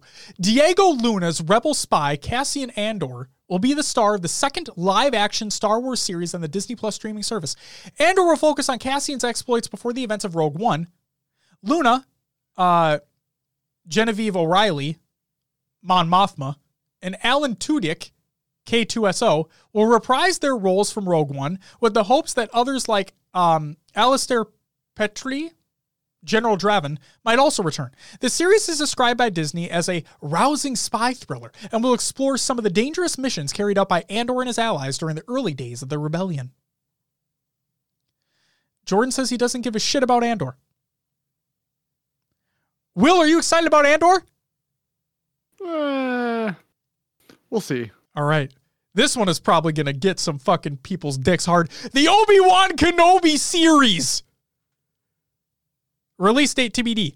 An Obi-Wan Kenobi solo project has been rumored for years, and now it's actually happening as a series on Disney+.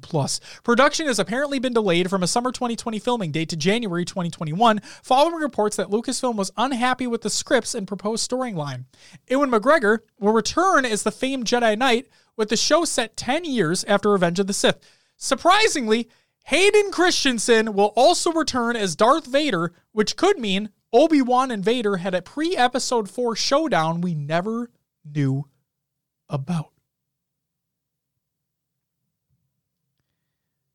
Will, are you excited about wrinkly asses Ewan McGregor and Hayden Christensen reprising their roles?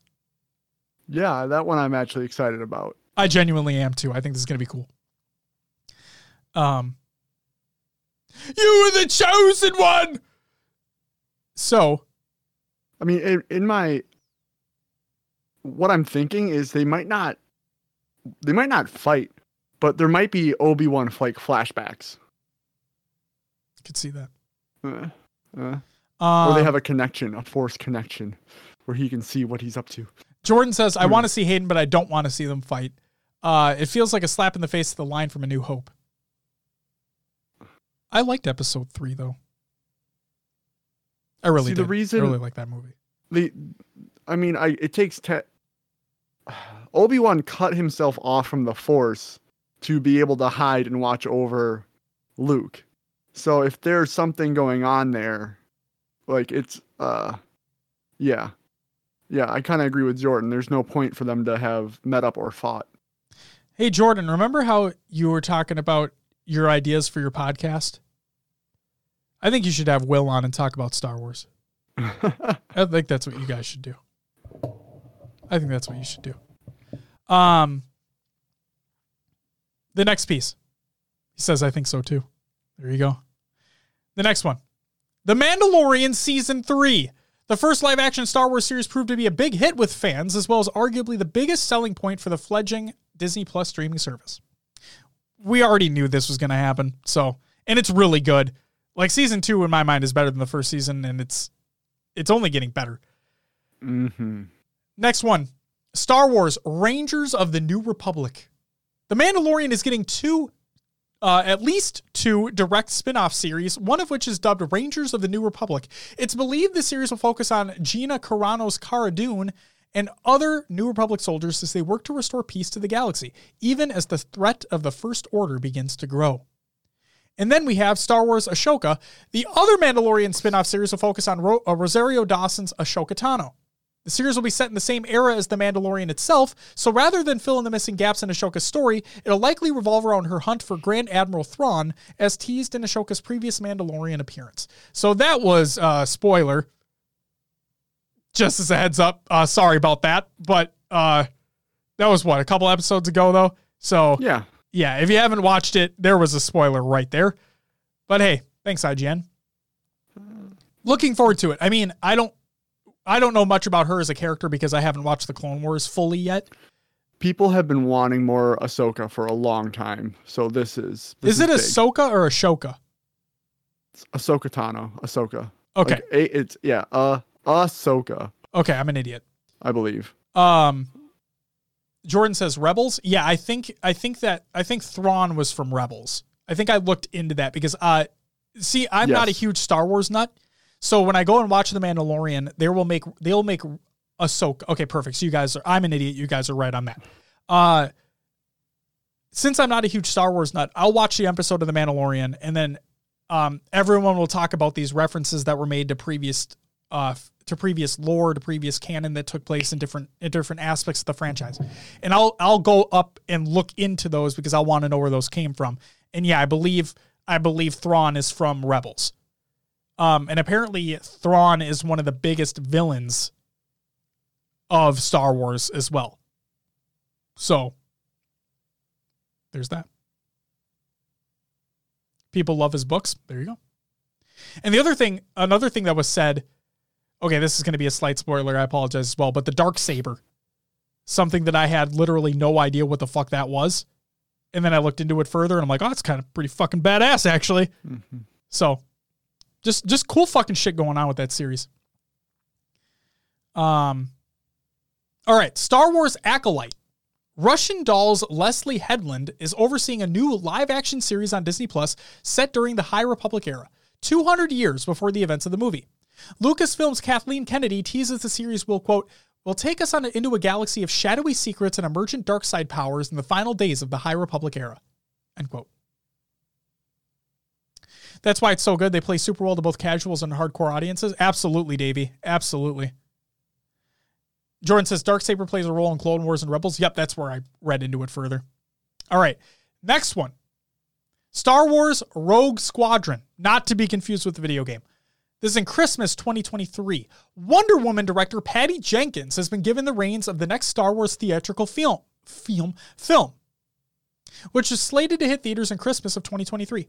Kathleen Kennedy teases, quote, the story will introduce a new generation of starfighter pilots as they earn their wings and risk their lives in a boundary-pushing, high-speed thrill ride. The legend of Rogue Squadron has been long beloved by Star Wars fans and will move us into a future era of the galaxy, end quote. And the cool thing is, like, there was a little, like a little video with her, like, explaining it.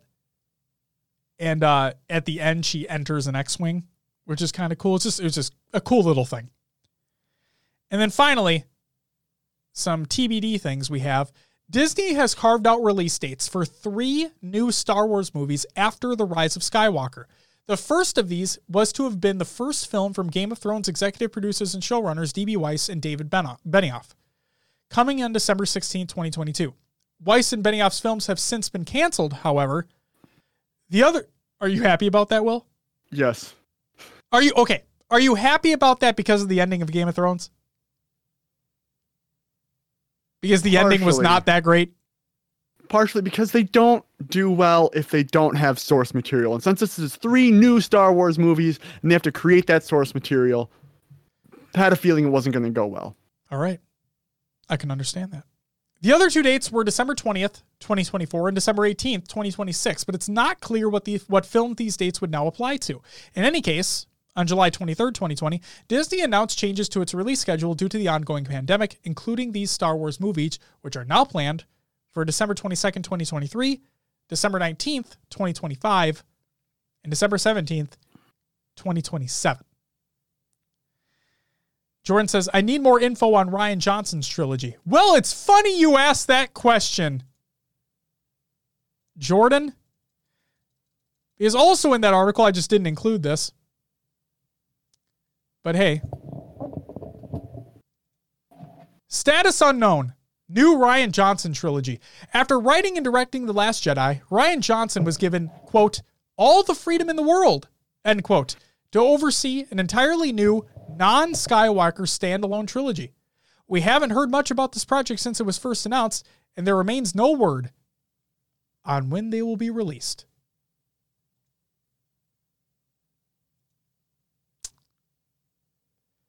There you go. Will, what are you most excited for in this Disney roundup? This Disney Star Wars roundup.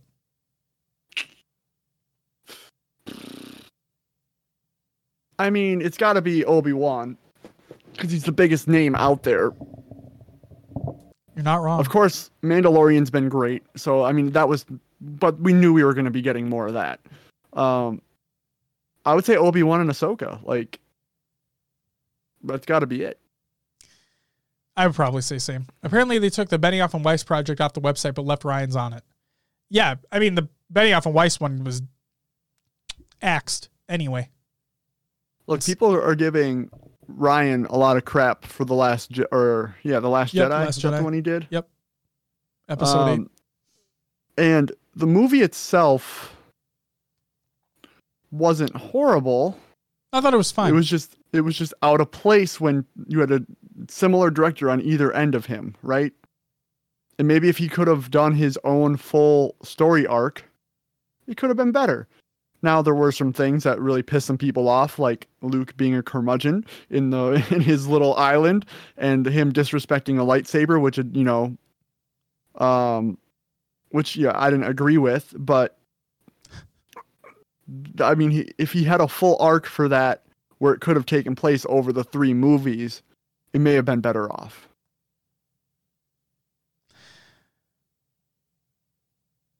I'll let you guys hash that out if you want to about The Last Jedi.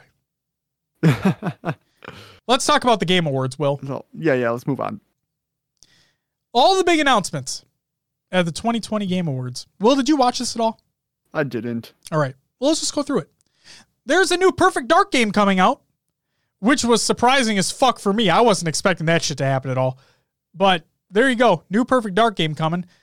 Sephiroth, famed Final Fantasy VII villain, is coming to Smash. Let me smash. And he will let everybody smash. He's going to smash everybody. And I'm excited. The trailer they showed off for that was awesome. So that was cool. All right, let's tie it back into fucking Halo, shall we? Master Chief's in Fortnite. It's official. Master Chief is there. You can get him right now. You can get a skin, or 2 skins, really, in the other items. And there's a creator map, which is Blood Gulch, and you can play CTF on it. So, there you go. BioWare showed a brief Dragon Age 4 cinematic. Dragon Age still in development, coming out. Who the fuck knows when? But hey, maybe it'll be good. But speaking of BioWare, ladies and gentlemen, we finally got a tease for the next Mass Effect game. And I'd be lying if I said that little teaser that they gave did not give me goosebumps, because it did. Just the music and the atmosphere and everything. It didn't show anything. Let's be real here. Besides the return of things. But it's just exciting. It's just exciting to see, hopefully, something not along the lines of Andromeda in terms of that franchise, because Andromeda was not a good video game. Dead Space's creator is making a new sci-fi horror game called The Callisto Protocol. And so this is a quote. Glenn Schofield, creator and executive producer of Dead Space, said he wants to make, quote, the single most scariest game, end quote, for PC and consoles. I doubt that's going to be the case here. Usually action horror games are not inherently terrifying. But hey, give it your best shot. Okay, something I never thought I'd see ever, and something that I didn't understand. Will, did you know that Ark is huge? Like the video game Ark?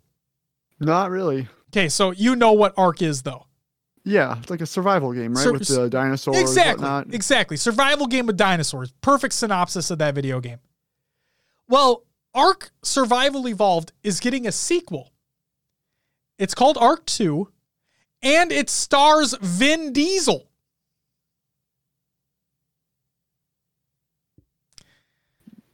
All right. Does he have his It's all about family, Will. It's all about family. It's all about family.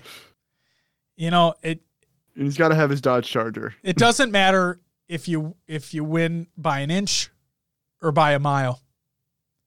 Winning's winning. The studio behind Gone Home and Tacoma announced their new game called Open Roads. Looks interesting. Season is a serene-looking bicycle road trip game. I'm reading all this from this Kotaku article. Also, I should say who this is by. This is by Nathan Grayson over at Kotaku, so thank you, Nathan. Let's keep going. Okay, Road 96 is another road trip game. Original Left 4 Dead studio Turtle Rock showed off its new zombie game called Back 4 Blood, which is literally Left 4 Dead 3 without being called Left 4 Dead 3.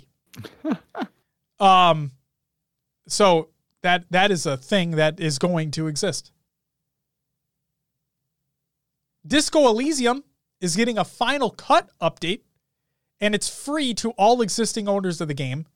And they're going to be releasing like a definitive edition as well for those who don't have it. So pretty fucking cool. Among Us is getting a new map set on an airship. Coming in early 2021, it'll include all new tasks, your choice of what room to start in, ladders, and more.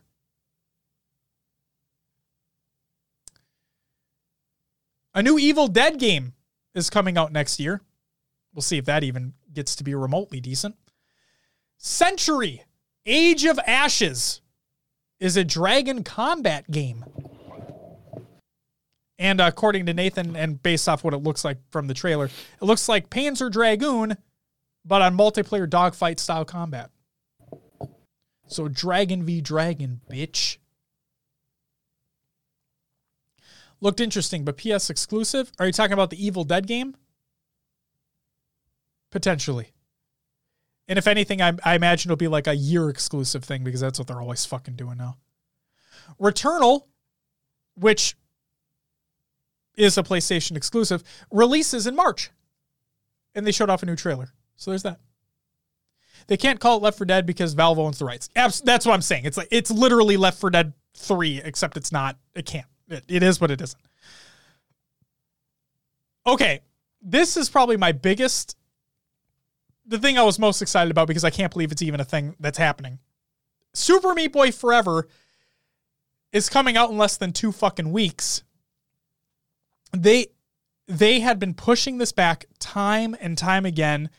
And the other hilarious thing to me is that I believe they came out and said that it'll be out before the end of the year.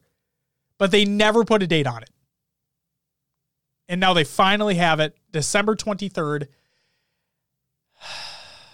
And it's coming to the Epic Game Store, not on other platforms. There you go. Fall Guys' 3rd season is coming even sooner than that. December 15th. So Tuesday. Christmas stuff, Will. Woo. Got Christmas shit.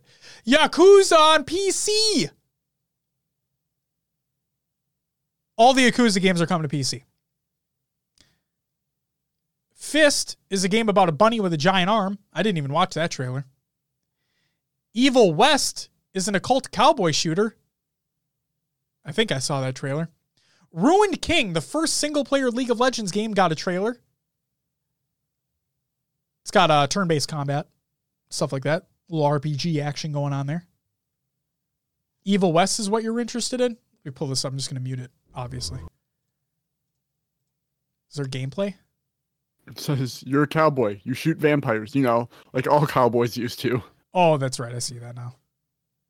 Cool. That's a thing that exists. The Elder Scrolls Online is headed to Oblivion. The Gates of Oblivion teaser trailer was shown off. Weapons from Epic's Unreal Tournament series are coming to Warframe. And that's it. And then obviously games won awards. Game of the Year went to The Last of Us Part 2. That was obviously the biggest one. Among Us won a couple awards as well, which was big. Yeah. Good shit all around. Valkyrie from 100 Thieves got Streamer of the Year, I believe. She did. Congratulations to her. Yeah, I thought it was a really good show. It was better than last year's. Like, way better. From the first, 15, 20 minutes, it was better than last year's.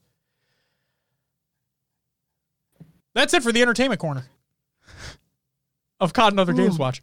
Will, are you ready? God, man, yeah. Ladies and gentlemen, it's time for Will's Adventures Within the Cyberverse and Other Games too. Will, what'd you play last week? All right, we'll start out on Tuesday. Played some Halo 5. Ooh. We did not do the community play date. I wasn't feeling well at all. Yeah. I hopped on a little later and hopped on Halo 5. They had the Arena XP boost for sale in the store, so I spent all my rec points getting the legendary XP boost. Right. And played 3 games, and I was like, yep, that's about it. Had your fill of that one. Cool. Yep. Unfortunately, part of me is okay, we have a year to grind for 152 again. Cool. And then I start and I'm like, yeah, I remember why I stopped. It's just too much. It's too much. I have other games I want to play. It's a lot. So then Wednesday, we're getting ready for Wednesday's BJ's, and yes, I love that you're leaning into it now. Fuck yeah, I got to, because you just Wednesday's keep calling it that. BJ's. We're getting ready to play some The King, and you're like, Cyberpunk released early today. I'm like, what? And you're like, yeah, it's out now. So I installed it while we were playing For the King. It released at 5 to 6 p.m. Central on Wednesday.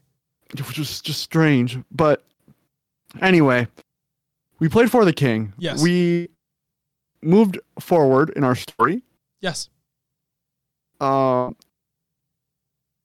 Jordan died once because we kept moving away from him and he kept getting in encounters. It was so funny. Anytime that we would move just a space or two ahead of him and he'd have to catch up, that space, he would get a random encounter. Yeah, so and he's an herbalist, so he doesn't have a lot of armor. Yeah. He's an herbalist, so he's just out by his lonesome. It was so funny. So funny. And every time that you would move in the wrong direction, he would die. I'm a dumb woodcutter. What do you expect? I'm just gonna walk around and do what I want to do. I think he's talking about me. I mean, both of us. I would keep going the wrong way. You moved the wrong way, and then it was my turn. I'm like, I'm just gonna go with Josh. I left Jordan. And then we'd fuck over Jordan every single time.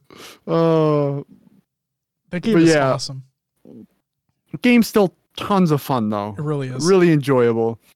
I'm excited to see where we go in that one and what the end game's gonna be, because we haven't really been running it.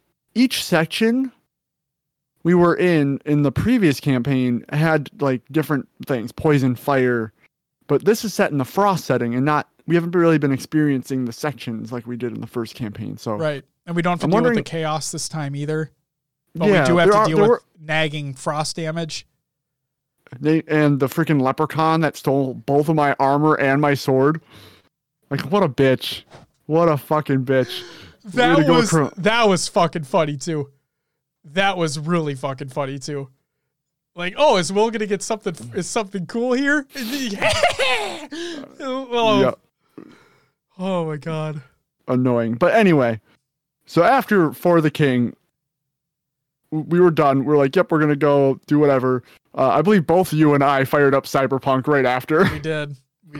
Cyberpunk 2077 is out into the wild. Yep. So, whew. Where do we start? Hold on, Will. Give me 1 second. I played some Destiny 2 and some also For the King. Okay, it's Cyberpunk talk time. Let's go. Okay. Wait, before you go again, I'm sorry. For those listening to the audio version of this show, for those who are watching live right now, for those watching the VOD, wherever you are, if you're listening or watching the show, just know, right now, there are potential spoilers that are going to be taking place for Cyberpunk. Please know that they are not going to be main story spoilers, unless it has to do with the first 2 missions of the game. What that means is the heist mission where you eventually see the title card for the game and before that. So again, like basically the first 2 missions of the actual story mode of the game. So you have been warned. If you don't want to hear anything about Cyberpunk or our impressions of the game so far, fuck if I know when you're going to have to skip to, but here we go. Take it away, Will. What do you got? All right. So for me, the game gets better and better the more I play. But I want to start off because let's just I'm sorry. So Just Joshua in chat says, I'm a dip just in case. And on the corner of my computer, Just Joshua is now playing Cyberpunk 2077. Awesome. The game will do that to people, you know? It will.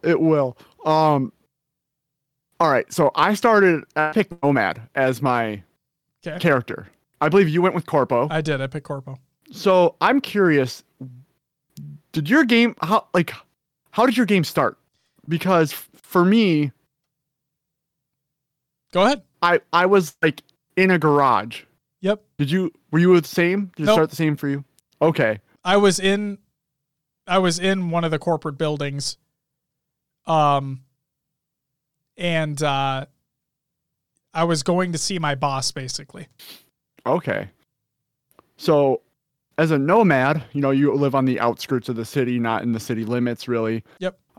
So mine started out, and do you want me to talk about this? Because I don't know if you're going to play a nomad at one point or I can already tell you, I'm pretty damn sure it's not going to matter besides dialogue choices, because the second mission of the game is the same for literally everybody. Right. So my question to you is, before you continue, are you friends with Jackie at this point?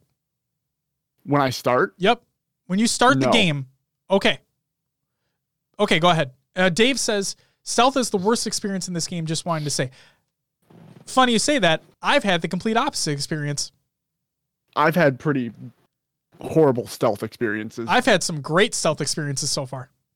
Go ahead, Will. But anyway, I start out and I'm like, my car has broken down. I am in a garage trying to talk to someone about fixing it, right?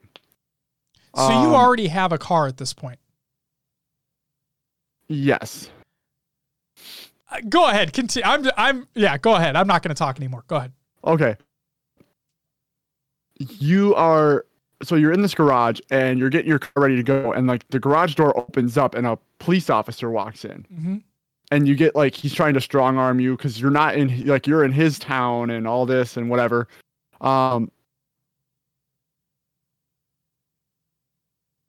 If you guys unlock the knife stealth kill, you have to re-equip a knife every time you throw it. Oh, I didn't unlock the knife throwing skill. I don't care about that cool skill. But yeah. So anyway, you have to basically you're sent to you have to repair you have to jack into a radio tower to be able to find a signal where you need to go, which then leads me to Jackie. Okay. Right? He's in like a broken down trailer, and our job is to smuggle something into the city. Okay. So we get we get to where so I have to pick up Jackie. We have to go to another spot to pick up the container.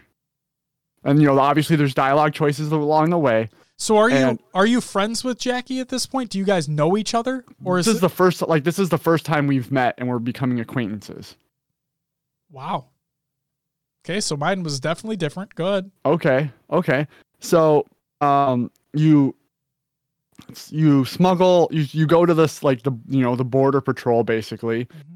You pay off the border agent to let you in with smuggled items, but you basically end up in a chase with, they figure out you're doing something wrong. You end up in a chase, and then you end up so you said you start with the car. You end up crashing the car. Oh, Will, you're having some yeah. Am I back? You're cutting in and out every now and again. How about now? Am I good? Yep, right now you are. Yep. Yeah, I saw that too. Okay. So where did I leave off, I guess? You crashed your car. Yeah, so you asked me if I started off with a car, or yes. you started with a car. Yep. You crashed the car. Okay. You end up going to I don't know, it goes into a scene where, it's over the next 6 months you're partying it up with Jackie and all this. Yeah. Okay, so we have the same scene there, and then you have a car. And then Okay. And then you have that car that was shown in the scenes throughout. Yes. Yep. And then that's basically the intro, and the rest. Okay, so yeah, you basically take it from there, and then you can choose different scenarios, so on and so forth, based off getting the bot and all that stuff, working with individuals, blowing people off if you want to, so on and so forth. Okay. Correct. So for me, so I chose Corpo, like Will mentioned, and what happens is you start off as a employee of a major corporation, and I'm going to talk to my boss. And my boss is like, hey, you need to go do this thing for me. And at first you're reluctant. You're like, well, what the fuck? If I get caught, then it's on my ass. And I'm taking your ass down with me. And is basically just went back and forth. He's like, all right, fuck it, I'll do it. Jackie and I are already friends. To the point where we're already, I believe we've already been talking to one another. Oh, wait, are we? Shit. I thought we were. Maybe we're not. No, I think we are.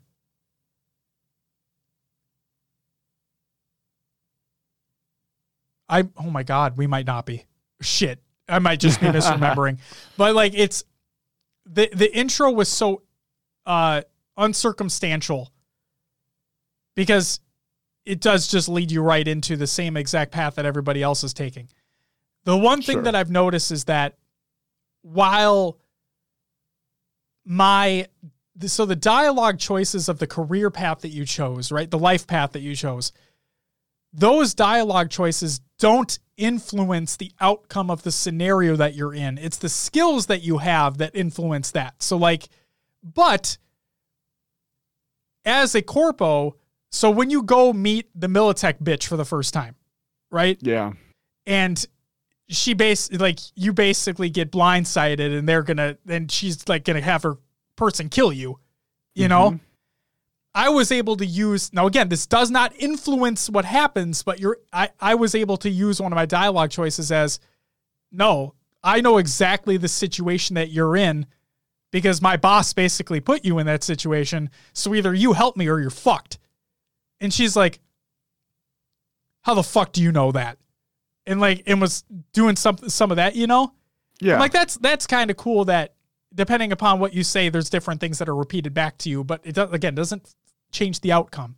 What changes the outcome are where your skills are put into. So I've been able to. Oh, what was it? Okay, so I'm gonna jump into a story spoiler here for a second. Because I put some points into hacking and whatnot. When you have the bot and you're in the tower, right? And you're trying to go steal the thing, trying to be as vague as possible here. There's a net runner that is hardwired into their network, right? Mm-hmm. And if you fuck up, that person's going to try to fuck you up. Now, I don't know what happens if you do fuck up, if that person comes after you. I literally don't know because I think it's all predetermined. But I had a high enough skill where I was able to hack him I was able to keep him at bay with the bot. Were you able to do the same thing? You know, You are further along than me. When you control the bot and you have to go through the vents. Yeah. There's a room that has the net runner in the chair, like sitting back like this. Oh, yeah. Yeah. And you're able to like put the bot on him. Yeah, I was able to do that. Okay. So and I believe that is a skill check, if I'm not mistaken. I think I saw the number at the bottom just to signify whether or not you can do it. Gotcha. But there's cool things like that may or may not influence what's actually going on.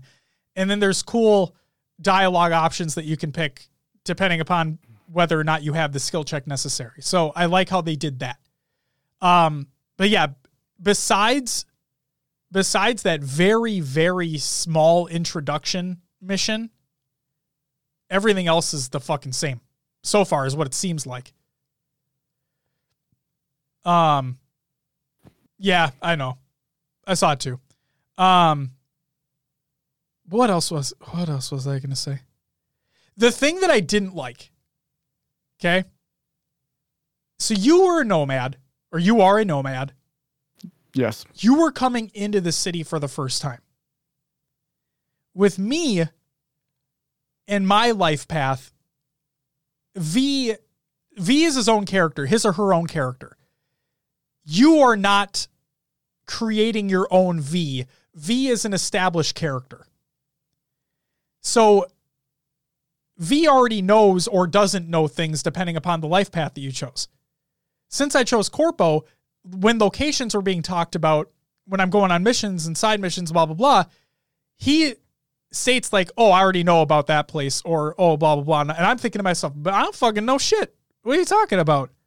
So part of me is, now this isn't a fault. Like, this is just how the game is. There's different life paths for a reason, right?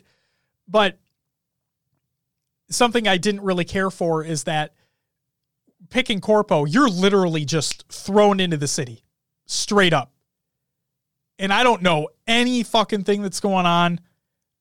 Like, and when you open your map for the first time and you look at everything on the map for the first time, holy shit, that thing is dense.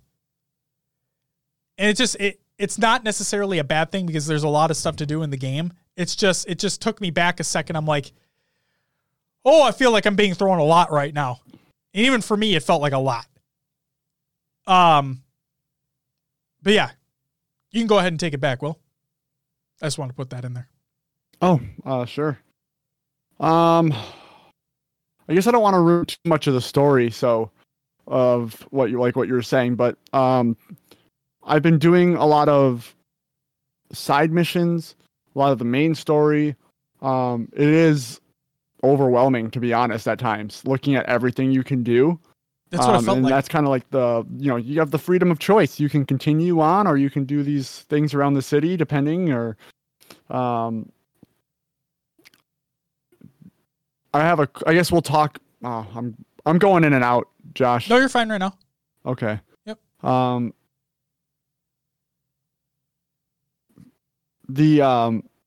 So like with the stealing the bot mission. Yes. So you get the data chip. Yep. From Meredith. I wiped Corpo. it. I wiped it. So you wiped it clean? I wiped the virus off of it. Okay. What was it? How did it end for you? So I went in, again, this is story of spoilers, everybody. So this is literally Yes. going to be talking about a main story mission that takes place. This is the very beginning of the game. So I got the data chip and I remember, so I was influenced in this. Okay. I remember during a gameplay demo them showing this mission off. Yeah. And things going awry. And so when I got the data chip and like I didn't get killed or anything after getting the chip, and I'm thinking to myself, well, I actually went by a lot better than I thought it was going to. Like, okay. Then the option popped up. Wipe the virus off the data chip. I'm like, what? I didn't know I could do that. I'm like, I wonder. Because I remember from the gameplay demo that they showed that if you bring it in there and it has the virus on there, they find it. And things go badly. Or at least I remember them going badly in that thing that they showed. So I'm like, I wonder how will... Because I can definitely see things going to hell anyway because they're the Maelstrom and they're assholes. But let's just see. So I took the virus off and I booked it over there. Went in. The guy comes out and he's fucking angry as shit. And I'm like, oh my God, here we go. Just use one of my dialogue options to like shut him up. And then they're like, how are you paying for it? And it even gives you the option to pay with your own credits if you have the amount necessary. Yeah. And I'm like, well, I definitely don't have the amount necessary, so I'm definitely paying with this Militech chip. Fuck you. So I gave him the chip, gives it to what I would imagine to be a Netrunner or whatever that person was in the chair to scan it. And he comes back, he's like, it's clean. And I'm like, okay. So he takes the chip. I'm like, are we done here? And he goes, all right, take your shit and get out. I'm like, oh, fuck it. Okay, dude, I'm out. Thanks, man. This is great. Then Militech showed up and started blowing the place to bits. But the Maelstrom, I believe that was the gang. I believe that's who they are. They were on my side, and I fought alongside them to get out of there. Oh. And then at the very end, that dude that was being held at gunpoint when you went to go visit the bitch. Yep. He was there and he's like, hey, yeah, he's like, why the fuck did you help me? Like to V, he's like V's like, why the fuck what are you doing? And he's like, we have mutual interests. Meredith's an asshole. I believe that's her name. And that was the end of that mission, basically, is that I got to fight with the Maelstrom out of that building. And that was that. So here's where I'm curious because I did not wipe the virus. And I purposely did that. Okay. So this is where down the road things can change for us. Potentially. Potentially. Well, I won't. Oh, you've already experienced something that could happen? Well, let's just say I've already had an encounter with Meredith, which you probably won't now. Because I might it just goes bad. This encounter probably you won't. Oh, okay. Let's just say you meet Meredith at a hotel. That was the mission. I don't know. What, you just going up for a drink? You just fucking shooting the shit for a while, right? That's it. Yeah. Yeah. That's it. Game's rated E for everyone, ladies and gentlemen. That's it's rated EF. Everybody fucks. So there you go. So yeah. So you're right. I probably will not have that conversation with that individual. Did you free Brick, Josh? Did I free Brick? I couldn't. I tried. I couldn't figure out how. What? Brick was being held captive by the gang when you were in their warehouse. Oh. I don't think you had the option because you were on their side. They had Brick captive. Wait, I thought... Wait. Wasn't Brick the previous leader? Yeah. I thought they killed him.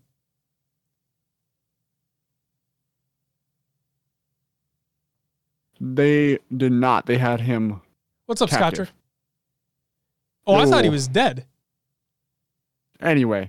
They said he killed him. They literally said in like every piece that he killed him. That there was a what the fuck was it? There was a scuffle between the two, and what's his face took him out in cold blood. So am I missing something here? Because I'm telling you, man, that's what I thought happened. Has the clip showdown already passed this weekend? I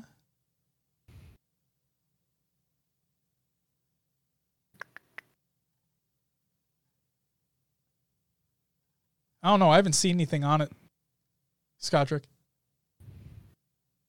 Personally, I haven't seen anything on it. Well, it says react during the season 2 championships. Wasn't that yesterday? No, it was. So it looks like, yes, it is over at this point. You can free Brick and save the other guy, the dickhead. I didn't fucking see anything. I was literally told that Brick was dead. Oh, they have him in a chair with a landmine attached to him? He's probably dead now. I didn't see him at all. I didn't see him at all. That's so weird. I'll look into it further, but no. That might have been because of you. I'm wondering if that's because of your choice to cooperate with the gang, that you did not get to see the Brick in that mission. I don't know. Interesting. I'm so excited. Oh. Clearly, there might be a lot more shit going on than we know about. So, right. Well, that's I was watching some videos on the game, and people were saying that your slight decisions like that could have, it's like the butterfly or ripple effect that down the road things might not even be available to you that are available to other players, or depending on what you do, then you're never going to know the difference. I'll look this up.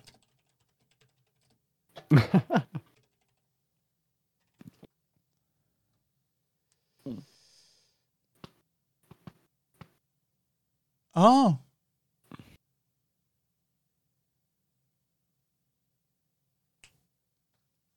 He's not been killed, although the in-game dialogue says he has. There you go. So I was right. We were both right. The in-game dialogue and everything states that he is. Yeah, but he is not. They tell you, but they're lying. Yep. They're straight up lying to you. Well, all right. No, I did not. Did not save him. Does he become a buddy? Well, if he's the leader of the gang and he kind of takes back over his gang, it might be like they're more on your side. Oh my God. I wonder though.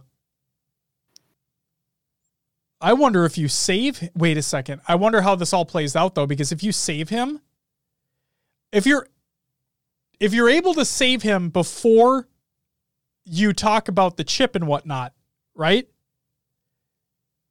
Jackie already paid him. Dex already paid him. No, I don't think it's an option to save, because my option to save him was later. Oh, after the encounter. I was going to say, because like if you could have kept all those credits for yourself. Or maybe he gives them back to you since they, something could have happened. I don't know. That would have been so fucking cool thinking about it now. Like if you were able to save him, if you were able to sneak in, save him ahead of time, and then like bust through the door with him right next to you and be like, guess who's back, bitch? And then you light him up and then you have a conversation after the fact. Man, if that doesn't happen, that would be amazing. Fuck. I'm really excited for all the little things in this game. And that's it. Like, I get so lost in it. Like, I don't even realize how long I've been playing or what I'm doing. This is the first game in a while that's made me feel like that too, where I will literally do a side mission for what feels like 5 minutes, but it's really a half hour to 45. And I'll look down and I'll be like, what the fuck? And they're not extravagant side missions that I'm doing. It's just, I'm just taking my time trying to be stealthy or just taking it all in and looking for shit. But yeah, that game, speaking of, that's the thing, density. The game is very dense, not just in things to do, but in things around you. Oh yeah. Like little thing, just things that you can, junk that you can pick up and sell. The density in the environments themselves and things that are all around you. There are other characters very, very, very, very side characters that you can go, like when you're doing a side mission and you'll just happen across them and they'll give you further like information about what you're actually doing there or what's gone down in that situation, right? It's the little details like that which keep you invested, which keep you involved, which keep you intrigued into the whole game. And that the game, and yet we haven't even talked about bugs or performance, which I know you're going to talk about. It's the game does a lot right. And Will and I were talking about this before we started recording the show. This game is not, to me, something incredibly. Now, I'll say not yet, because I haven't played through, obviously, everything this game has to offer yet. But as of right now, my first impressions are this game is not something that is revolutionary in the sense that The Witcher 3 was at that time. If you go back and you look at The Witcher 3, which, again, had a lot of performance issues on launch, it took a long time for everything to get fixed, so on and so forth. That game, what's up, Bobski? That game, regardless of that command that you use, we've been live for just over 2 hours. Thank you, Dave. So that game was revolutionary at the time in storytelling, in just sheer breadth of content that is included within it, and how it wasn't incredibly hand-holdy in the way that your actions speak throughout the journey as well. And we know we're going to get those things in Cyberpunk. It's just this game right now doesn't feel like that quantum leap. And I'm not saying it has to be. It doesn't have to be at all. I just think I think a lot of people out there were like thinking this was going to be the greatest thing ever in entertainment, in video game entertainment. And for people, it will be. For some people, it will be. But for a lot of others, I think people need to get their expectations in check. This is just based off my arguably short time with the game thus far. And this is coming from somebody who is genuinely enjoying it. Like I really, really heavily enjoy this game so far. Will, do you want to talk about performance? Oh, yeah. So I still have a 1060 in my PC, and honestly, it wasn't great. Performance wise, I could get 20 to 40 frames depending on where I was. Okay. So I really wasn't happy with it. That was the first night of trial with the game. I switched over to GeForce Now, which is a service where they basically do some of that processing for you on the back end. And it has significantly improved my experience. Hashtag not an ad. You were playing the game on NVIDIA's servers. So you're playing via the cloud. Right. The only issue I've really had with like lag or, kind of weird things going on is there are times where I'm walking and like I run into something that I should easily have moved around, and the game will like stutter for a second, and then I'm all of a sudden up here. I'm moving. So there's a little bit of that, and there's a little bit of lag when driving. If I've stolen a few cars that move a little too fast for the servers, and I could see like the taillights, like almost like a ghosting effect behind the car of where my car, like, the server's pinging the car, but I'm actually up here. So it's this weird like thing. Waiting for that 3080, man.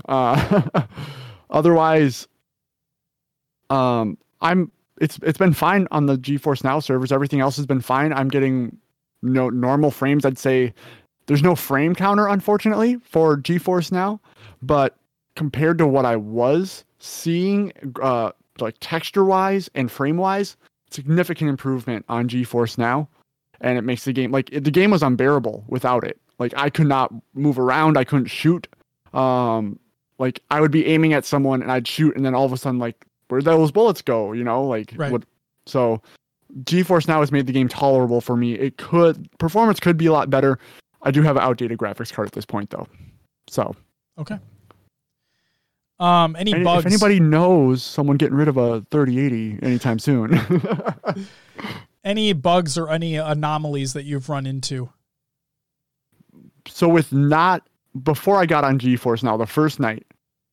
So I told you I was out in the like outskirts of the city. Yep. Right. And there's like trees out in the distance in these like Badlands.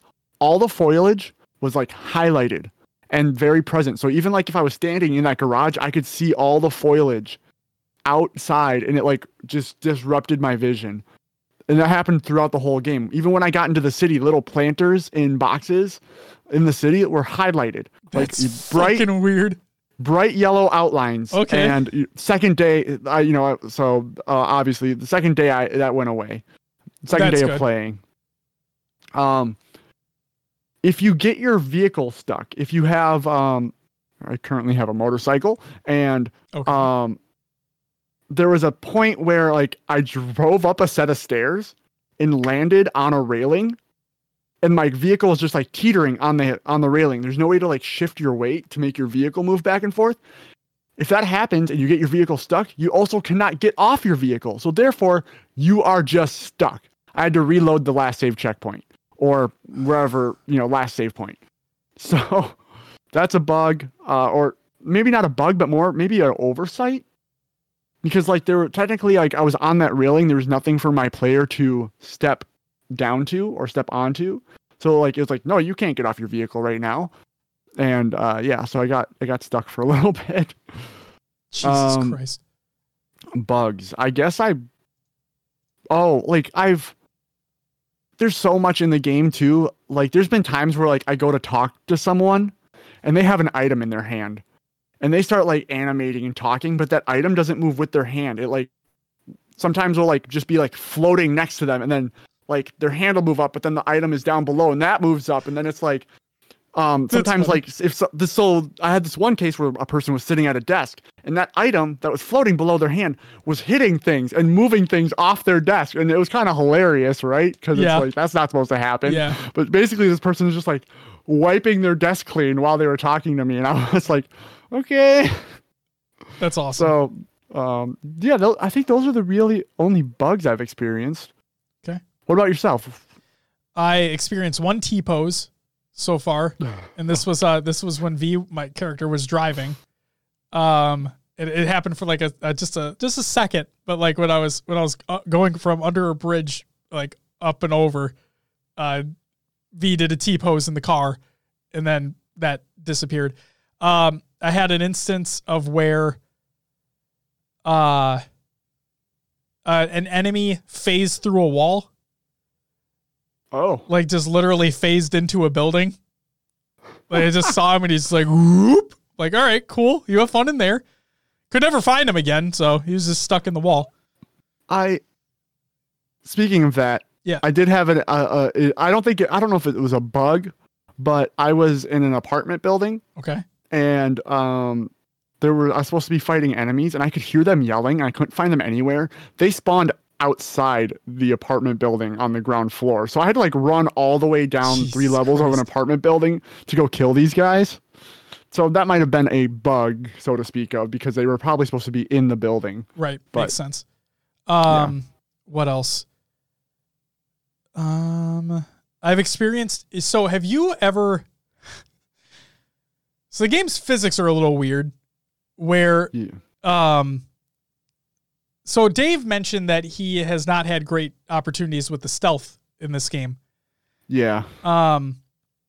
So I've had a lot better experiences with stealth in the game so far. And the thing that I have come to love about the encounters in like the side missions, at least, is the amount of different opportunities for ways that you can complete them. So there was, just for an example, there's a side mission about, have you met a monk yet, Will? I don't know if I have. Okay, so this is insignificant, but I'm just going to talk about, so again, spoiler warning here. There's a side mission where you go meet a monk, and he is cybernetically enhanced against his will. The Maelstrom took him, and we're like, hey, we're doing this to you, whether you like it or not, so fuck you. And so he was taken against his will, and he was cybernetically implanted. As a monk, he didn't want that at all. He stood against it. Turns out his brother was about to be in the process of that happening to him too, but his brother was being held captive in a nearby warehouse. And he's like, hey, can you please try to go save my brother? And if possible, try to do it with no bloodshed. Because again, he's a monk. I'm like, all right, I'll give it a shot. And I like playing stealthy anyway. So in this warehouse, there were a lot of crates, like a lot of shipment crates around. This was near a dock, by the way. And what I was able to do, and I was an idiot, and I didn't even think about this. Like, honestly, this is so weird. I didn't even think about this. But your character can clamber. Like, your character can climb up stuff. Not just ladders, but other items too. So I just tried going up to one of the crates, and because it looked like a height where I can grab that and climb up, right? It's a video game. And I did it. And I'm like, oh my God. So just, it's such a stupid thing to think that that you can do this. You can. So I climbed up the crates, went in there and scanned the area, pinged it. So I saw all the enemies in the area, and there were 4 of them. One of them was just outside, which obviously I didn't see at first because I climbed up the crates and went in from the inside. And so I incapacitated because you have an option to incapacitate. You don't have to kill when you grab somebody. So I incapacitated the 2 by the monk, and then I went through the crate towards the outside to get the one that was standing outside. And then the monk, now I don't think I got anything special for doing it the way that they wanted to, which is kind of stupid, but I did get like a slight extra piece of dialogue from the brother that was being held captive. And he's like, well, thank you very much for saving me. And also thank you for not killing anybody. And I'm like, hey, not a problem, man. Your brother's fucking waiting for you outside. He's like, I'll be out in a minute. I'm like, all right, cool. But it's just the stealth mechanics in that game, while not perfect by any means necessary, I've had instances where I've walked up on somebody behind them and I wasn't able to grab them. And not because they're more powerful than me, but just literally the prompt didn't come up. And then I've had it to where they've turned around on me and it's like, well, fuck, now I'm screwed. But I've also come to realize that the AI in that game is pretty fucking stupid to a point where if you get spotted and you just run out the front door and you go around a corner, more often than not, actually, I would say at least 90% of the time I did this, they wouldn't follow me. They would just look in their little area and then they'd be on alert. But you can easily go back in and sneak through if you want. So, like I said, I've had instances where it's worked out better for me. Dave says, I have 2 soft locks, one with Johnny on the tower where it didn't trigger us landing, and 2 when you're getting into the elevator with Jackie. The enemy with the code spawned 2 times on reload, and it wouldn't give me the code for the elevator. Oh, no. I have yet to have a soft lock or a hard crash. I did have some visual bugs, though, where, like, when you get a new item, it'll pop up where it's like new item received or whatever. Yeah. Well, they also have contextual, like, windows that appear, like when you hover over something, right? Where it gives you information on a weapon or an armor or whatever. I had a weapon prompt never go away. Like it just, and it took up a good portion of the right side of the screen where it would just show us the stats and whatnot of the weapon, and it just wouldn't go away. So, but closing and reopening caused that to go away. So again, it wasn't a soft lock or a hard crash, but it was a visual bug that did take up a good amount of the screen. Go ahead. That reminds me, I did get stuck in scanning mode once. Really? Like you press the button to go into your scanner. Yeah. And after like I pressed it to come out of it, I stayed in the scanner and I could only like slow walk. Oh, fuck. So, I just had to reset. But another bug that reminded me of. That's shitty. But yeah, for those, I want to put things into context here. The game was delayed multiple times. COVID is a thing that is still happening. There were a huge amount of problems that they had to deal with to get this game out. And for those who don't remember, when The Witcher 3 released, The Witcher 3 was a buggy mess as well. Okay? these things will get fixed. Some have already been fixed. It's only going to get better. And believe it or not, performance is only going to get better as well, because now, granted, I would not recommend playing this game on an original PlayStation 4, an original Xbox One, an Xbox One S, One X, or PS4 Pro. I just would not. If you have a new console, like an Xbox Series S or X or PS5, you can get nearly a locked 30 FPS. Okay? So, and considering this is a single player, not super high action video game, like not Twitch shooter, a video game, playing at 30 FPS, that can be fine. So if you have a new console, go ahead. The performance after this recent update has been better, and it's more of a smooth, almost locked 30 FPS. So there's that. And then also there is a performance mode, if I'm not mistaken, which tries to get you to 60. It is not locked, but it does a decent job of getting damn near 60 FPS as well. So there's an option for you. But if you have a base console, you're getting what, like you had, Will, with the 1060, you're getting those levels of performance the whole game. But yeah, the other thing is, I've been watching a lot of videos on this game, is that ray tracing, at least to my eye.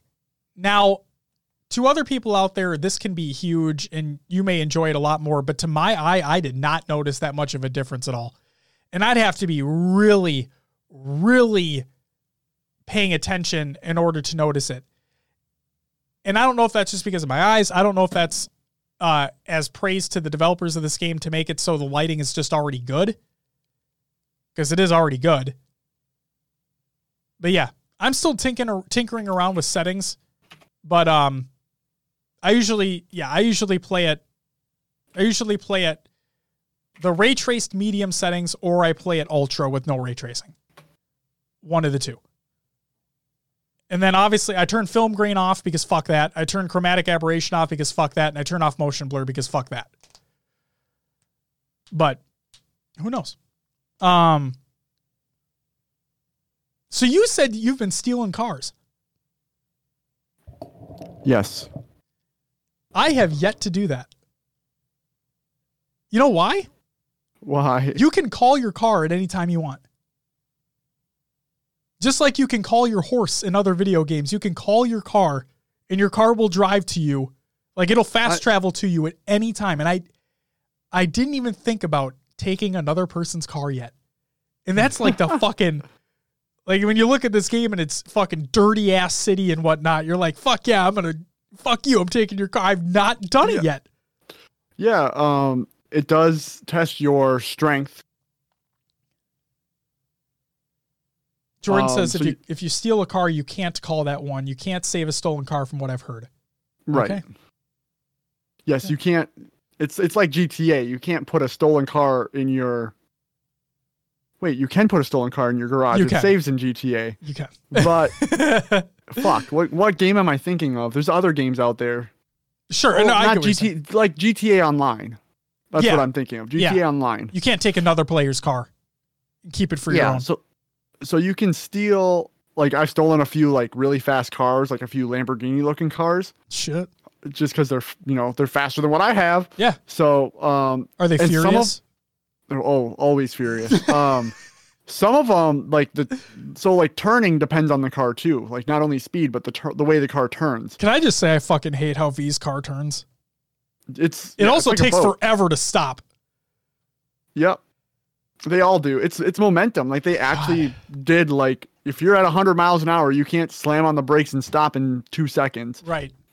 The one thing that the GPS kind of sucks. Because it's not like it's like you're going, and all of a sudden it's like, here's a turn, and you don't have enough time to slow down. Those who say, I'm just going to put a blanket statement out there. Those who say that the driving is good in Cyberpunk, dude, no. The driving is not amazing in this game whatsoever. To me. It's not arcadey, but it's its own thing. Right, but it's not like... A lot of people complained about GTA 4. in GTA 4's driving model. Every car felt like a boat in that game. GTA 5 fixed a lot of those problems. This feels like a step back towards GTA 4 territory. To me, it just doesn't feel responsive enough. And again, I've only driven V's car, okay? Like, I haven't driven a motorcycle, another car, or anything like that, but it just doesn't feel amazing. Right. I can agree. It doesn't feel... Because it's like... It's not like when you... So, like, I think it's like when you're pressing the button, it's not like you're just cranking the wheel. It's like a slow turn. Yeah. Yeah. When you're trying to turn on a dime, you ain't fucking turned on a dime. No way. And it's almost like you slow turn until you finally reach a point, and then you're like, okay. That's exactly what it feels like. It just doesn't feel responsive to me. Yeah. Oh, man. But Cyberpunk. It's a game. It is a video game. And it plays like a video game, which is a good thing, by the way. Any closing thoughts on the game before we basically close up the show at this point? No, that's about it. All right. Yeah. Game's fun so far. Looking forward to playing more of it. And like you said, well, I'm looking for, considering both chose different paths, I'm intrigued as to how our decisions will influence our playthroughs and see who gets scenes, who doesn't get scenes, and we'll go from there. Yeah.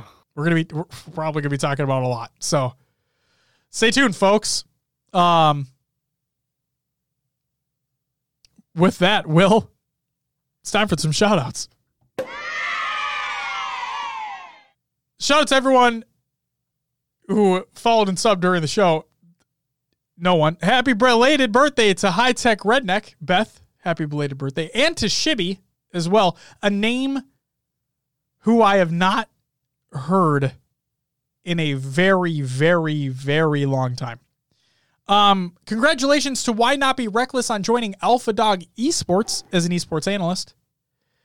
And then congratulations to Lady Echidna on joining Divine Mind as a content creator. That's fantastic. Community creations, we have Halo memes every day. Reddit.com/r/Halo memes. We have clips of the week number 84 by High Tech Redneck. Go ahead and check that out. That should be live on Monday.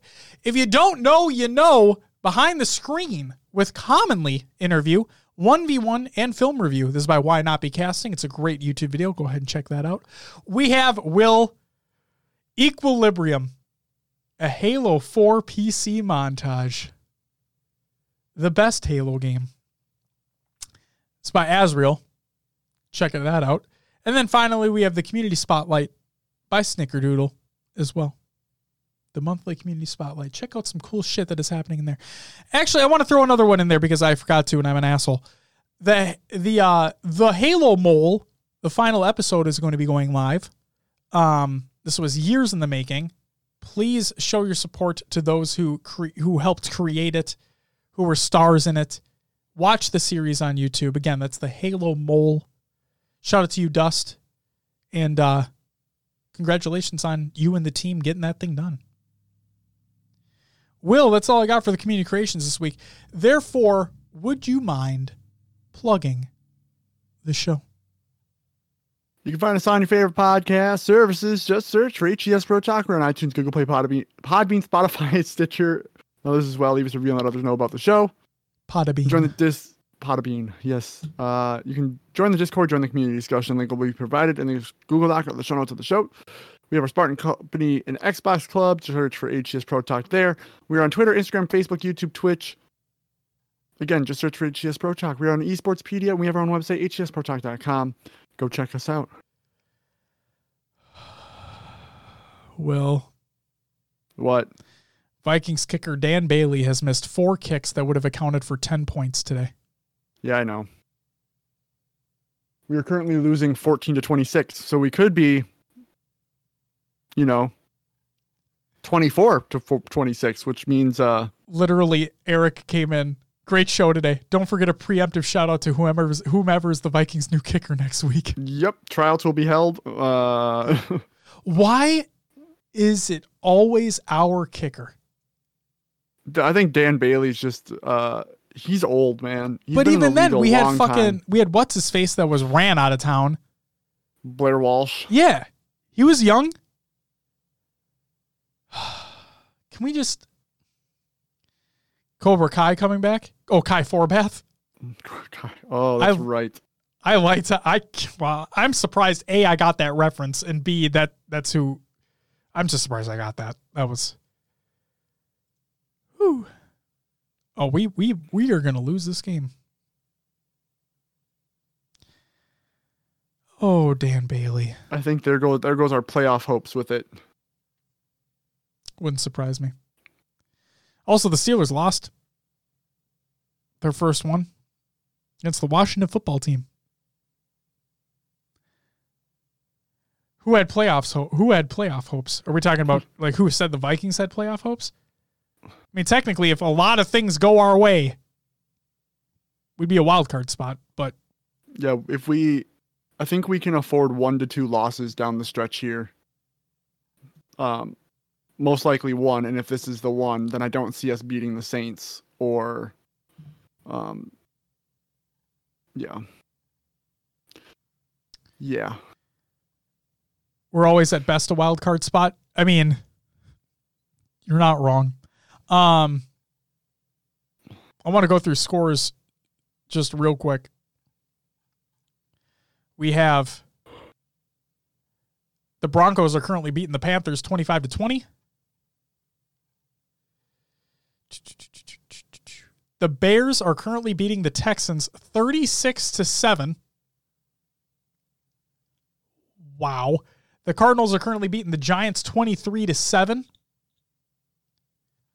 Not necessarily surprising. The Dallas Cowboys are beating the Bengals 23-7. Again, not necessarily surprising. The Kansas City Chiefs are beating the Dolphins 30-17. Again, not surprising at all. And then the Tampa Bay Buccaneers are beating us 26-14. Again, not surprising. Unfortunate. But hey, what are you going to do? Ladies and gentlemen, with that sad excuse for a Vikings team, or Vikings kicker for that matter, that is going to do it for episode 157 for HCS Pro Talk. I want to thank you very much for watching. I want to thank you very much for listening. I need to eat food because I'm hungry and I don't need to see the Vikings lose this game. Guys, stay tuned. If you're watching live, stay tuned to the after show. Got some quick jokes and puns for you, along with our brand new book, Potty Humor, courtesy of Will and his lovely wife, Vicky. We're going to... Did you... Oh, yeah. Oh, yeah. At work? Oh, yeah. Oh, yeah. They're great. They are great. Right. But ladies and gentlemen, that's going to do it for us this week. We'll see you next week where we're going to talk about some more things that are happening. And maybe, hopefully, we have information on what the future of HCS is going to hold. And we're more than likely going to talk about some more Cyberpunk. But until... Oh, wait. I fucking forgot something, Will. What's that? Destiny 2. The Dawning event starts next week. I'm going to get myself some more fucking holiday gear and cheer. Yeah. In that video game. I can't wait. But guys, it's going to do it for us. We'll see you next week. But until then, bye-bye.